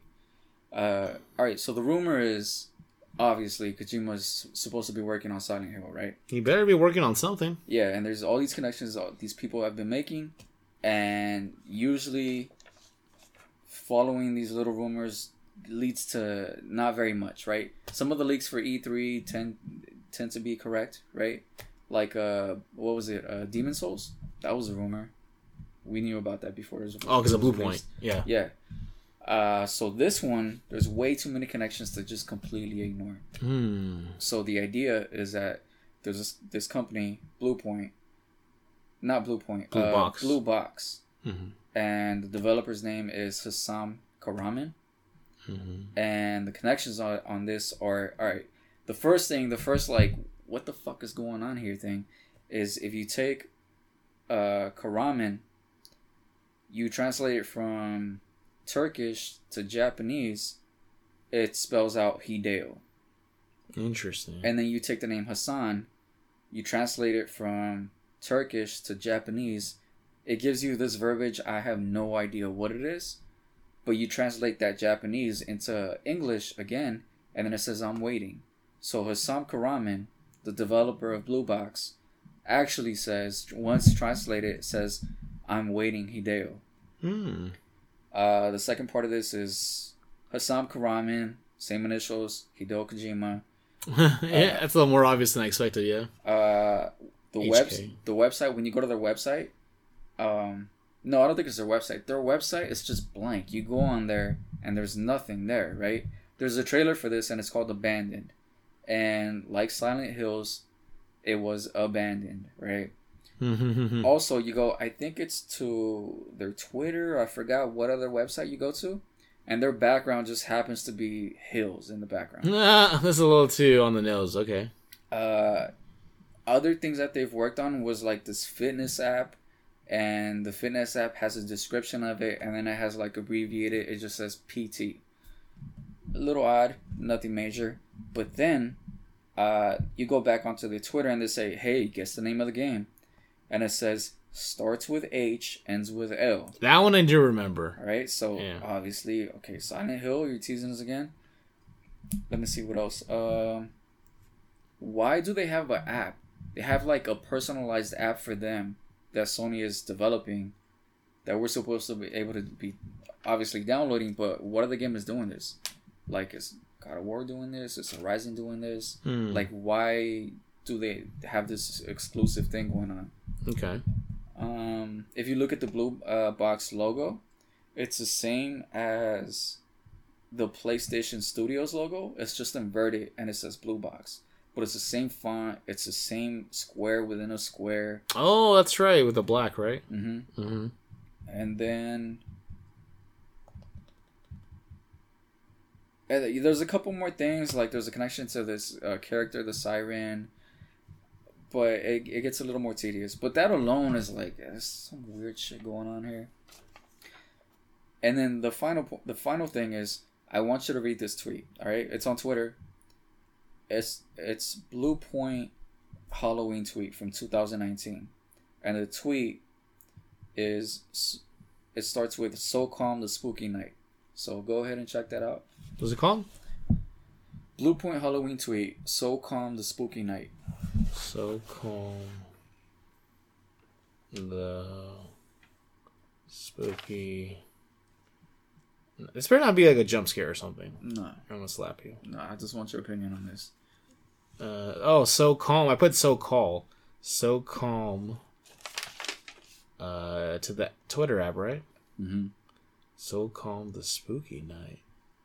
A symphony of rumors, not one but two, return from shadow. A resistance to dart home as black monsters escape twisted hills to wander lands and siphon souls. Filter your candy collection soft from solid and be eco-friendly. Have a metal Halloween. There's a lot of key words in there. Dude, there's 5 games in there. There's like 5 mentions of like different stuff there. Okay. Return from Shadow. Symphony. I'm thinking of Castlevania Symphony of the Night. It's 2 of them. Shadow, I can't figure it out right now. A resistance to... Shadow is Shadow of the Colossus. They made a remake of that. That's right, they did. A resistance to dart home as a black I think Resistance... Did they do a Resistance game? Or no? I don't think so. I don't know. To dart home as black monsters escape twisted hills. Twisted hills. To wander lands and siphon souls. Dark Souls. Dark Souls. Filter your candy collection soft from solid... Metal Gear, maybe? And be eco-friendly, have a metal Halloween. Yeah. So I counted 6 or 7 games, 2 of which they've already remade. Interesting. The one that jumps out to me was it says Dart Home. Dart is one of the characters from Legend of Dragoon. I wonder if there's a connection there.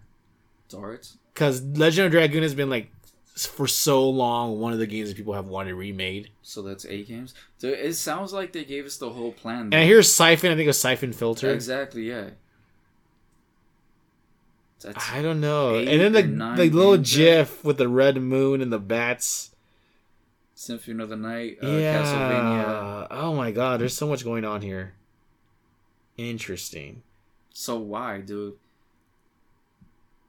Oh, Why make this little poem fucking randomly? This is interesting. This has layers. There's layers here. I don't know what to believe. It makes I mean, it kind of gets the mind percolating a little bit.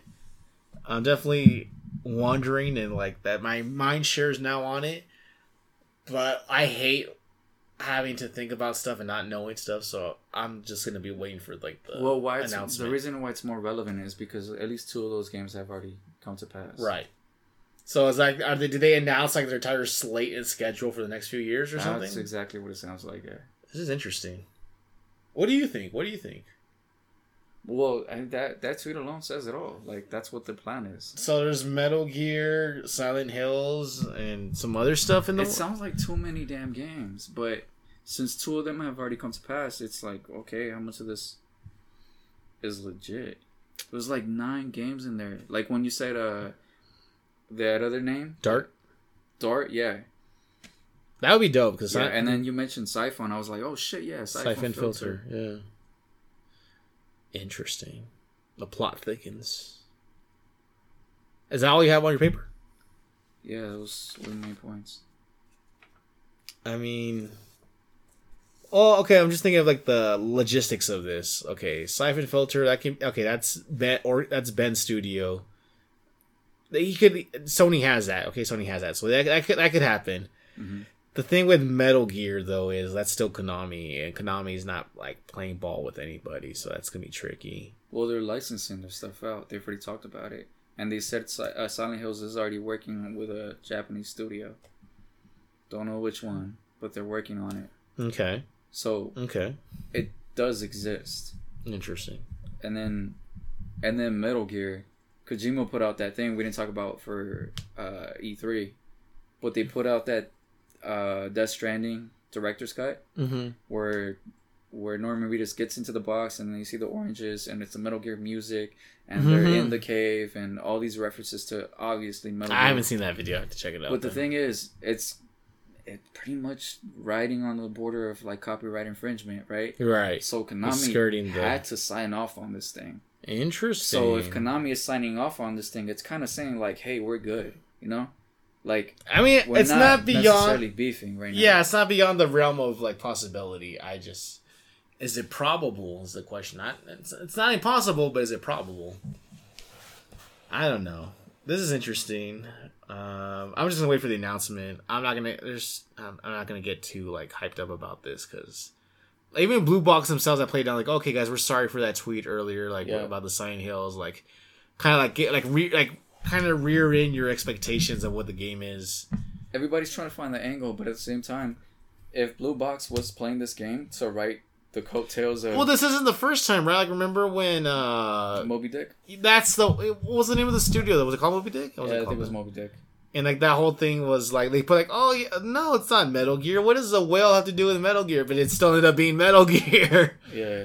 So, we don't know what to believe now, especially with these studios kind of, like, playing, like, these coy games where, like, no, it's not this thing, and then a year later, oh, yeah, it was this thing, but we just didn't want to tell you. Like, the Last of Us 2, remember? When it was, like, Or no, I was thinking of, like, Avengers, right? When they guessed a whole year in advance that the title was going to be Endgame. Like, no, it's not Endgame. Like, oh, yeah, it was Endgame, but we don't want to tell you, right? Yeah.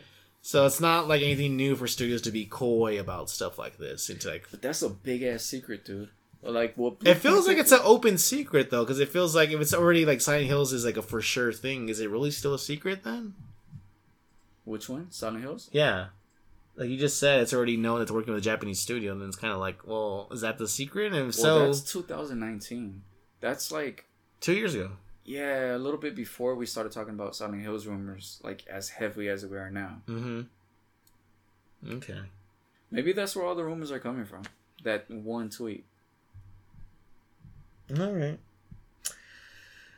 All right, Johnny. So, what have you been playing lately, if anything at all? Not very much. I did a couple rounds in Fortnite. They got a new season. They got UFOs running around. I think you'd like this season, dude, because you're not very much of a builder. No, I'm not. But when you grab the UFOs or somebody has them, they shoot those builds down. So you could be up in the sky. Save all the work. Yeah, you could be up in the sky almost the entire time until you get shot down. And they got ray guns. I saw that. They got that I'm not too excited about, but no, but I mean the combat is more like on the ground, more tactical. Not all these builds like you don't like. That's it. I haven't really played anything since I've been gone. So like I was in Mexico for 1 week. I took my Switch with me. I just played Skyrim really because it was like the only game that made me feel like I was at home. I played more Pokemon Snap because I had finished that game. And I kind of just binge watched anime while I was over there. Then I came back, and I've been so busy with my grandpa and stuff. He's been hogging my TV, so I didn't play anything for the first week back until just today, where I played a little bit of Final Fantasy VII, the DLC with Yuffie, the new DLC, the Integrate. Mm-hmm. I played like the first hour of that, and I played some matches in Call of Duty Cold War. That's about it, really. That's how I played this past week. But yeah, it's been kind of slow for me just because I'm busy with other stuff, so I haven't had much time to game. Like I said, it took us forever to finally set this up. We for the first time ever, I think we skipped a whole week of recording. So this is me trying to make up for that. Yeah, that's kind of where I'm at. So let's go ahead and move into the final segment because it's almost midnight, and I gotta go home soon. Johnny, you've been working on this pitch thing while I've been gone away. Like, you kind of have, like, this... Walk me through this, because it seems like you have, like, some kind of meta idea here. No, I just updated it. Okay. Are you talking about the things I pulled or the update? I thought in general. I thought you kind of, like... No, we just have the genre, and then location, and then we have PD, which is, like, plot devices. Okay. I put more. Like, I doubled the amount of there's categories. a lot of these. Okay. I was thinking a change we could do, though, is we pick 2 from each... And then we decide. Choose the best. Yeah, choose the best one. That's good because there's like so many in here. I want to have some options. I got 2. All right, I got 2 here. And if it's a little tough, then we can pick the plot device. What you got? These things are a little tiny. Yeah, you made these smaller than I expected. Okay, this is my genre. I got sci-fi. I got Middle East. Well, okay, that'll work. Should I pick the other one? Yeah, okay. Yeah. Pick the best one. Well, I'm kind of interested now by this sci-fi Middle East idea. That sounds like something unique. And this works too, because we could keep them all. I don't understand this phrase. You put Duo Kingdom Egypt. Let me see. Or Old Kingdom Egypt, maybe? Yeah. It's OUO looking. Let me see. No, that's old. Old? Yeah. Okay, you just put the L really weird then. Old Kingdom Egypt and Middle East. And you got sci-fi and what else? Battle Royale. They work, but you want to drop one? I want to keep the sci-fi. Keep sci-fi. I vote on sci-fi. I'm going to keep Middle East. Alright, so we'll throw... Sci-fi Middle East game. This is new ground for us. This is new ground in general. I don't think the Middle East really gets the attention of this. It's like destruction. So, sci-fi... Like, is this like a cyberpunk Middle East game kind of thing? Nah, I think it should be... I don't want to go cyberpunk. Okay, what's sci-fi Middle East to you then? Well, where do we want to go? Or we want to do just... Sci-fi, I'm thinking like 100 years in the future. Yeah, but what location? I think that's the easy part. Where in... The Middle East pretty much encompasses everything east of, I guess you'd say, Turkey to the east. Starting from Turkey, because Turkey's like the middle ground between Europe and Asia. Turkey, east of Turkey, up to right before China, which is like where like the stands are, like Afghanistan, what's that, Uzbekistan. That's, I think, where the Middle East, so from that, if you can mentally picture that, south of Russia, west of India, that's where Pakistan starts. That's like the Middle East area. I'm thinking Turkey, Istanbul. Istanbul? I'm thinking Istanbul because I think that's where they have like the what is it called? The pregnant lady. Have you seen that? The pregnant lady. Yeah, it's a megalithic site. The pregnant lady, it's called. Yeah, you can look it up. Am I gonna find? Did I just Google pregnant lady? Istanbul. Istanbul. Or pregnant lady megalith. Constantinople now. Istanbul. Constantinople. Istanbul. Constantinople now. Istanbul. Alright, so. Pregnant lady. Istanbul and pregnant. Pregnant lady. Hopefully you get the one with the people. Monolith. Okay, I see. Istanbul, pregnant lady. Stone of the pregnant woman.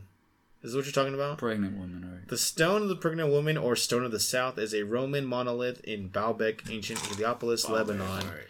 Together with another ancient stone block nearby, it is among the largest monoliths ever quarried. The two building blocks were presumably intended for the nearby Roman temple complex, possibly as an addition to the so-called Trilithon, and are characterized by a monolithic giganticism that was unparalleled in antiquity. As this is in Lebanon, Johnny. Lebanon is not Istanbul. Damn it. Lebanon is actually... I mean, it's not far from there. It looks like... Let's see. It's to the south of Turkey. It's not close enough. No, there's like a couple countries in between. Shit. Good try. An attempt was made. Gotta stick to the rules. So what? Middle East sci-fi. I'm thinking 100 years in the future. Let's assume... What's the region, though? Okay. When I think of Middle East, I think of like Saudi Arabia or something like that. Maybe the United Arab Emirates or something. Okay, I like the idea of like Turkey because there's enough. I'm thinking there's enough like infrastructure there to work with. Let me look. I want to be. Are there any megaliths in Turkey? Megalith. There's a lot of buildings. Turkey is old as fuck, dude. There's got to be something there. There's okay. All right, so let's see. The Middle East is a region spanning the vast majority of Western Asia and all of Egypt, mostly North Africa. The term has come into wider usage as a replacement of the term Near East. It includes Sudan, Somalia, Afghanistan, Pakistan, and sometimes Transcaucasia and Central Asia into the region. The term Middle East has led to some confusion over its changing definitions. That sounds about right. So here are the countries. It has Cyprus, which is like that island in the middle of the Mediterranean. Bahrain, Egypt, Iran, Iraq, Israel, Jordan, Kuwait, Lebanon, Oman, that's perfect. Qatar, Saudi Arabia, Syria, Turkey, United Arab Emirates, Yemen, Palestine, and Northern Cyprus. What's perfect? Okay, this works. Turkey has Göbekli Tepe. Who? Göbekli Tepe. It's one of the oldest megalithic sites ever that we've discovered. It also has the beautiful mosque, the Hagia Sophia. I haven't seen that one. It's like that building. It looks like the Jedi Temple from Star Wars. Where it's like a big building with 4 spires around it. Oh yeah. They're the Hagia Sophia. Very narrow spirals. Yes. Okay. I guess we could go with it's that. It's considered like one of the most beautiful like mosques in the world. Mm-hmm. Okay, so let's go with Turkey. It does have megaliths. It has Göbekli Tepe. So the reason I want Göbekli Tepe or monoliths in general is because of the big ass stones. Okay, right? So stones, sci-fi. Okay, it's sci-fi. But the stones have powers. Sort of. I think we're only through like 5% of Göbekli Tepe. So in the future, you said how far from now? I said like about 100 years. Okay, so about 100 years from now, we've uncovered more Göbekli Tepe, and then we've discovered a bunch of artifacts that they have in there. Ooh. And we figure out how they developed their stuff, right? So that's where the sci-fi comes in. So we get a bunch of like hieroglyphs and all that stuff. Devices from space. Yes, and then we figure out that, okay, that's the game. Like, this is a sci-fi twist. It's like old future type of thing, right? Cool. All right. So with that, how does this play though? Well, telekinesis. Is this control basically? Is this what you want? I guess. I thought so. Okay. Yeah, control, but more of open, not in a building. Yeah. It's okay. Let's say you're a geologist, right? Okay. You're a scientist. You go out there. You discover these things. You're one of the few people that know this, but there's other people that realize by other means that this stuff also exists. So there's kind of like this power struggle between between you and this other faction trying to get these powers. So, like secret societies or something. Yeah, let's go with that. Okay, I'm intrigued. All right. So, but what is the core gameplay? Is this a shooter? Is it a third-person shooter? RPG? Action adventure? Okay, let's go with it's telekinesis. But you know the typical telekinesis is you gotta lift things and toss them, right? Right. But I want it to be more like you have powers that are similar to like the Green Lanterns. Like light projection, hard light. Sort of, but you have like, let's say you have tools that are telekinetic. And are these tools Omni tools? Sort of, yeah, yeah, I guess. But they're exactly. Let's go with the Omni tool thing. Hard light. But the telekinesis is your like fucking mind, right? Like, so you can do like you fucking cut the fucking stone with your brain. So is this like what's it called? Symbiotic sort of from Mass Effect? The what are the psychic powers called from Mass Effect? Which one? Like the psychic powers that we could like do like the stasis and all that crap. I don't know the official name in Mass Effect. But you know what I'm talking about. Yeah. Is it like that kind of thing? It's sort of like that, but you can also like cut shit down with it. That's not necessarily like Star Wars is just the Force, right? So do you manifest like a blade of light, or do you just like it just splits without like any like thing showing it splitting? Yeah, like just long range, because it's kind of like OP. Like just you can just kill anything from far away. That is pretty damn OP. That's a little too OP. Because you can just do that with anything, no matter the range. I feel like the only condition is that you have to work with stones. You can't just like with your mind you split that person. You have to take the stone, cut it, and then form something with the stone. Oh. And then you can use a stone as like a projectile. This reminds me of, do you remember Terra from Teen Titans? No. She's the one that can control like Earth. She can manipulate the Earth. Okay. She would like surf around like on a pillar of like rocks that she built, and she would like glide around like wherever. Like it seems like if you have like a monolith or like I guess you call them like a pagoda, kind of like do you know what a pagoda is? No. It's like an obelisk. You know what an obelisk is? Yes. It's kind of like that. But like imagine like an obelisk that you could like shape to your whims. Yeah, that's the idea. So I want to like you can like turn into like little cubes and like kind of like how Magneto in the X-Men movies is metal as like little like he can make like little balls of like ping pong and stuff, or like make like shields, like bring them together to make like a shield kind of, or like a platform for him to hover on. That's the idea. But with rock or with like a stone of some type. Yeah, and this is the same way you do puzzles. You do telekinesis, but you gotta like take these monoliths and put them in a certain position. Make like a ladders or like steps or something. Yeah, so it's not like you could fly, because a lot of like mutants that have telekinesis, they just fucking fly, right? No, but you can't do that. But you can stand on the thing you can manipulate to fly. So you could take the stone. Okay. You know, put a bridge across if you need it when you figure out a puzzle. So you're like the Rock Magneto. Yeah. I like it. That sounds cool. Yeah. I'm just trying to think, how would you convey that to buttons on a controller? Like, is there a button assigned to like bouncing rocks? There's another button assigned to like pillars or like. Nah, I think that'd be overthinking it. Like, how would that work in real time with like the limit of buttons on a controller? I think that's overthinking it, because like in Control, she just takes the shit and she tosses it.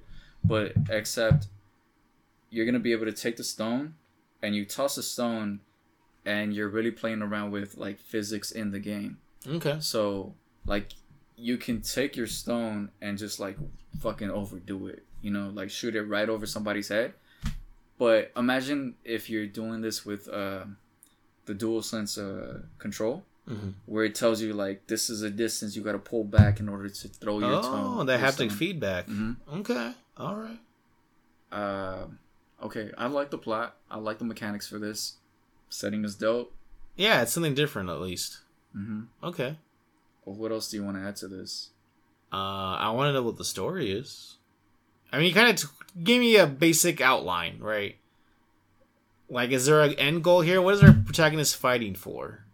Just knowledge. Just knowledge for knowledge's sakes?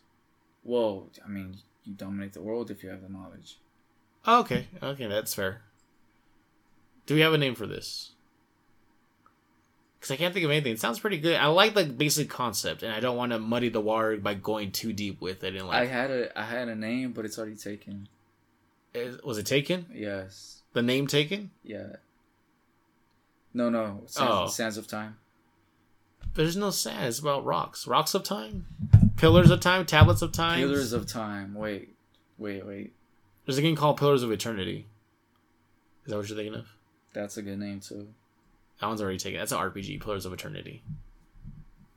Pillars of Times, it skirts the copyright a bit. I think we're good with that one. Monolith. Monolith? Simple. Just Monolith? Yeah. Monolith. I think of Monorail. Monolith. Is that a song? It's a song from The Simpsons.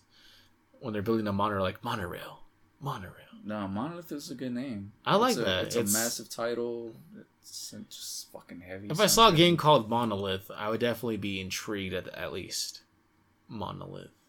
It sounds like something like heavy and like damn, this is gonna be an impactful game or something. Monolith. I like it. Who's doing this? Is this Remedy? Sounds like the obvious thing to do. Sounds like the obvious. You know what this could also be is well, they're not around, but when LucasArts was around, they did the Force Unleashed game, which had like the controls for using the Force are very similar. Okay. Where you could use the Force on enemies and like you can kind of like move them around however you want in the air, or you can like use Force push and like control like inanimate objects with the Force. It was kind of like it was a little wonky at times, but it worked most of the time. That'll be dope in the game. Your progression, it's like you can't push things that far until you get better. Yeah, like you. Okay, that could be like the skill tree kind of thing, where like invest, like you level up, or like you get enough experience. Like now you can levitate things. Now you can cut things. Now you could fucking. Or like now you can cut things with like less of a cooldown rate or something. Or, yeah. Or now you can move things that are bigger or heavier than before, or like. Now you're like defense. You can have like the basic skill trees where it's like your own stats, your powers, and then like other like fun stuff that like augments your powers or stuff. Yeah, like additional augmentations would be like maybe you could before you could just take one stone. Now you could take two massive stones and then just crush motherfuckers between them. There you go. Maybe add like elemental modifiers or something. How so? Like, I don't know, electric rocks now or something. Ice rocks, flaming rocks. Corrosive, I don't know, ballistic rocks that explode or something. I don't know.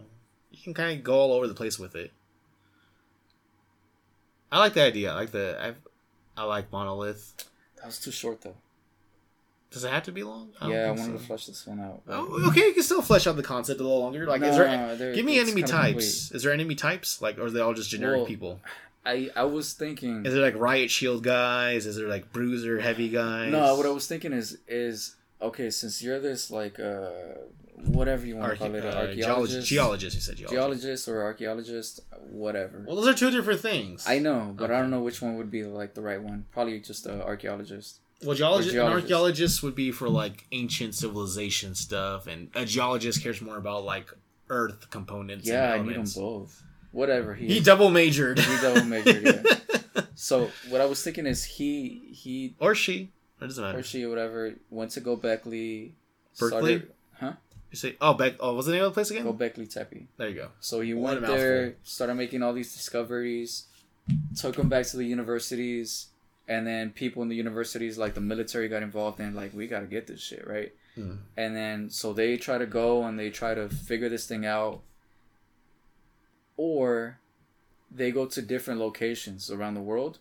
Like, say, the military or the antagonist goes to a different location and gets powers, whatever, let's just say from, like, Machu Picchu or whatever. You know what would be cool was if there's, like, somebody on that side who's, like, the counterpoint to you. Well, that's what I mean. Who, like, develops powers, like, at the same kind of how you do. Yeah, they develop powers, but maybe their powers are weaker, you know?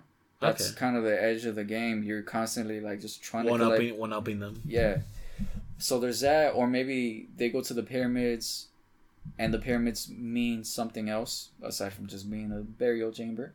And that's like you get like new powers, source of like power restoration, not just knowledge, but that shit like amplifies your power. Augments, yeah, that's cool. I like that idea. Like the light has to pass through like a certain way, kind of thing, or something. Yeah, like a beacon of some kind, like a gathering point kind of thing for energy, for like residual like we call it like the way lanes or lines on the earth or whatever. Have you heard about ley that? Lines. What's it called? What's it? Ley lines. There you go. That's what I was thinking of. I'm wondering if I want to make the enemy type just humans, or what if like we end up going to the pyramids and we start seeing like these chimeras and shit, right? Oh, creepy stuff. Creepy stuff.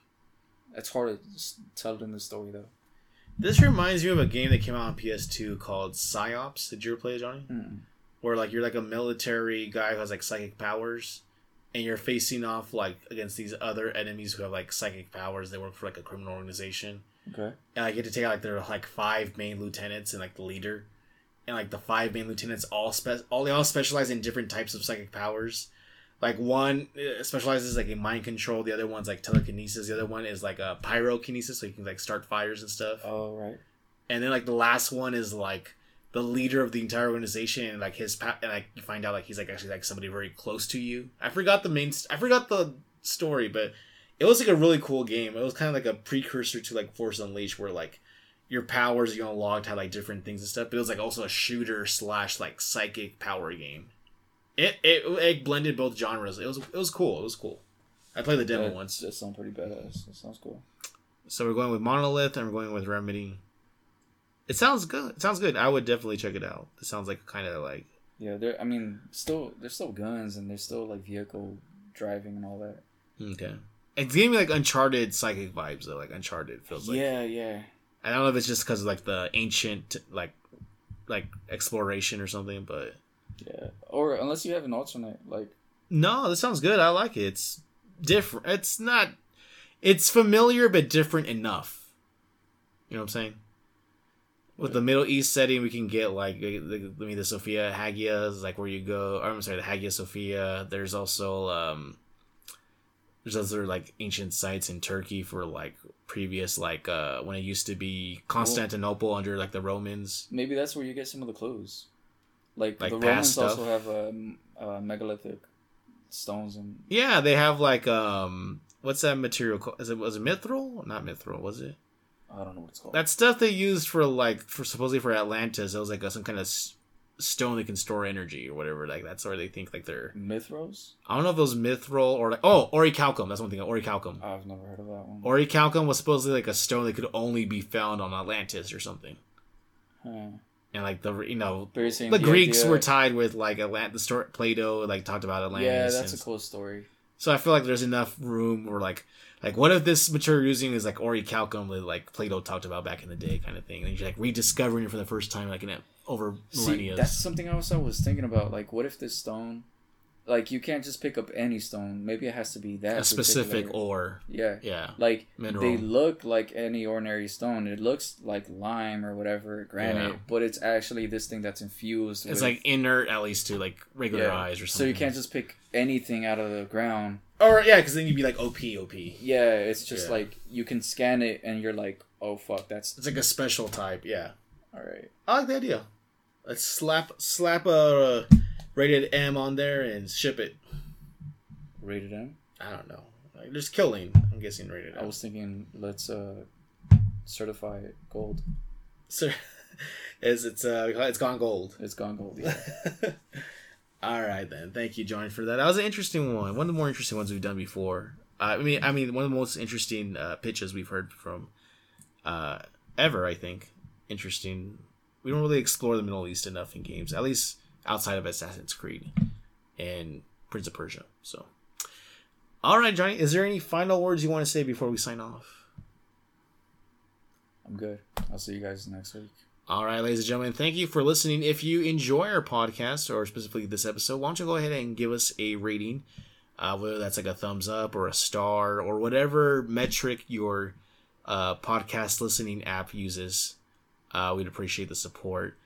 If you have any comments, you want to, introduce your own idea for a pitch, or you just want to let us know what you think, go ahead and send us an email at dualsensepodcast@yahoo.com. Again, that is dualsensepodcast@yahoo.com. Johnny, I can't look at you right now because it makes me want to laugh because I know you're thinking about the email address. No, I was trying to figure out if you're going to be able to recover your television. No, yeah, I did. I have the 4K one in my room. I swapped them out when he wasn't paying attention. Yeah. You can't tell the difference because like dark of night. The TVs are like 5 inches of difference, so it's hard to tell really unless like they're next to each other. So Anyway, so if you have any comments, go ahead and send us an email. You can also reach us at DualSenseP, which is our Twitter handle. I couldn't fit the full word, so it's just DualSenseP on Twitter. So let us know. And I think that's it for this week. So again, apologies for last week. We didn't record last week because of a lot of stuff going on in my life, and we couldn't really get together. And so here we are. So thank you, everybody, for listening, and we'll catch you next time. Goodbye. Trying to say bye. Bye, guys. Thank you.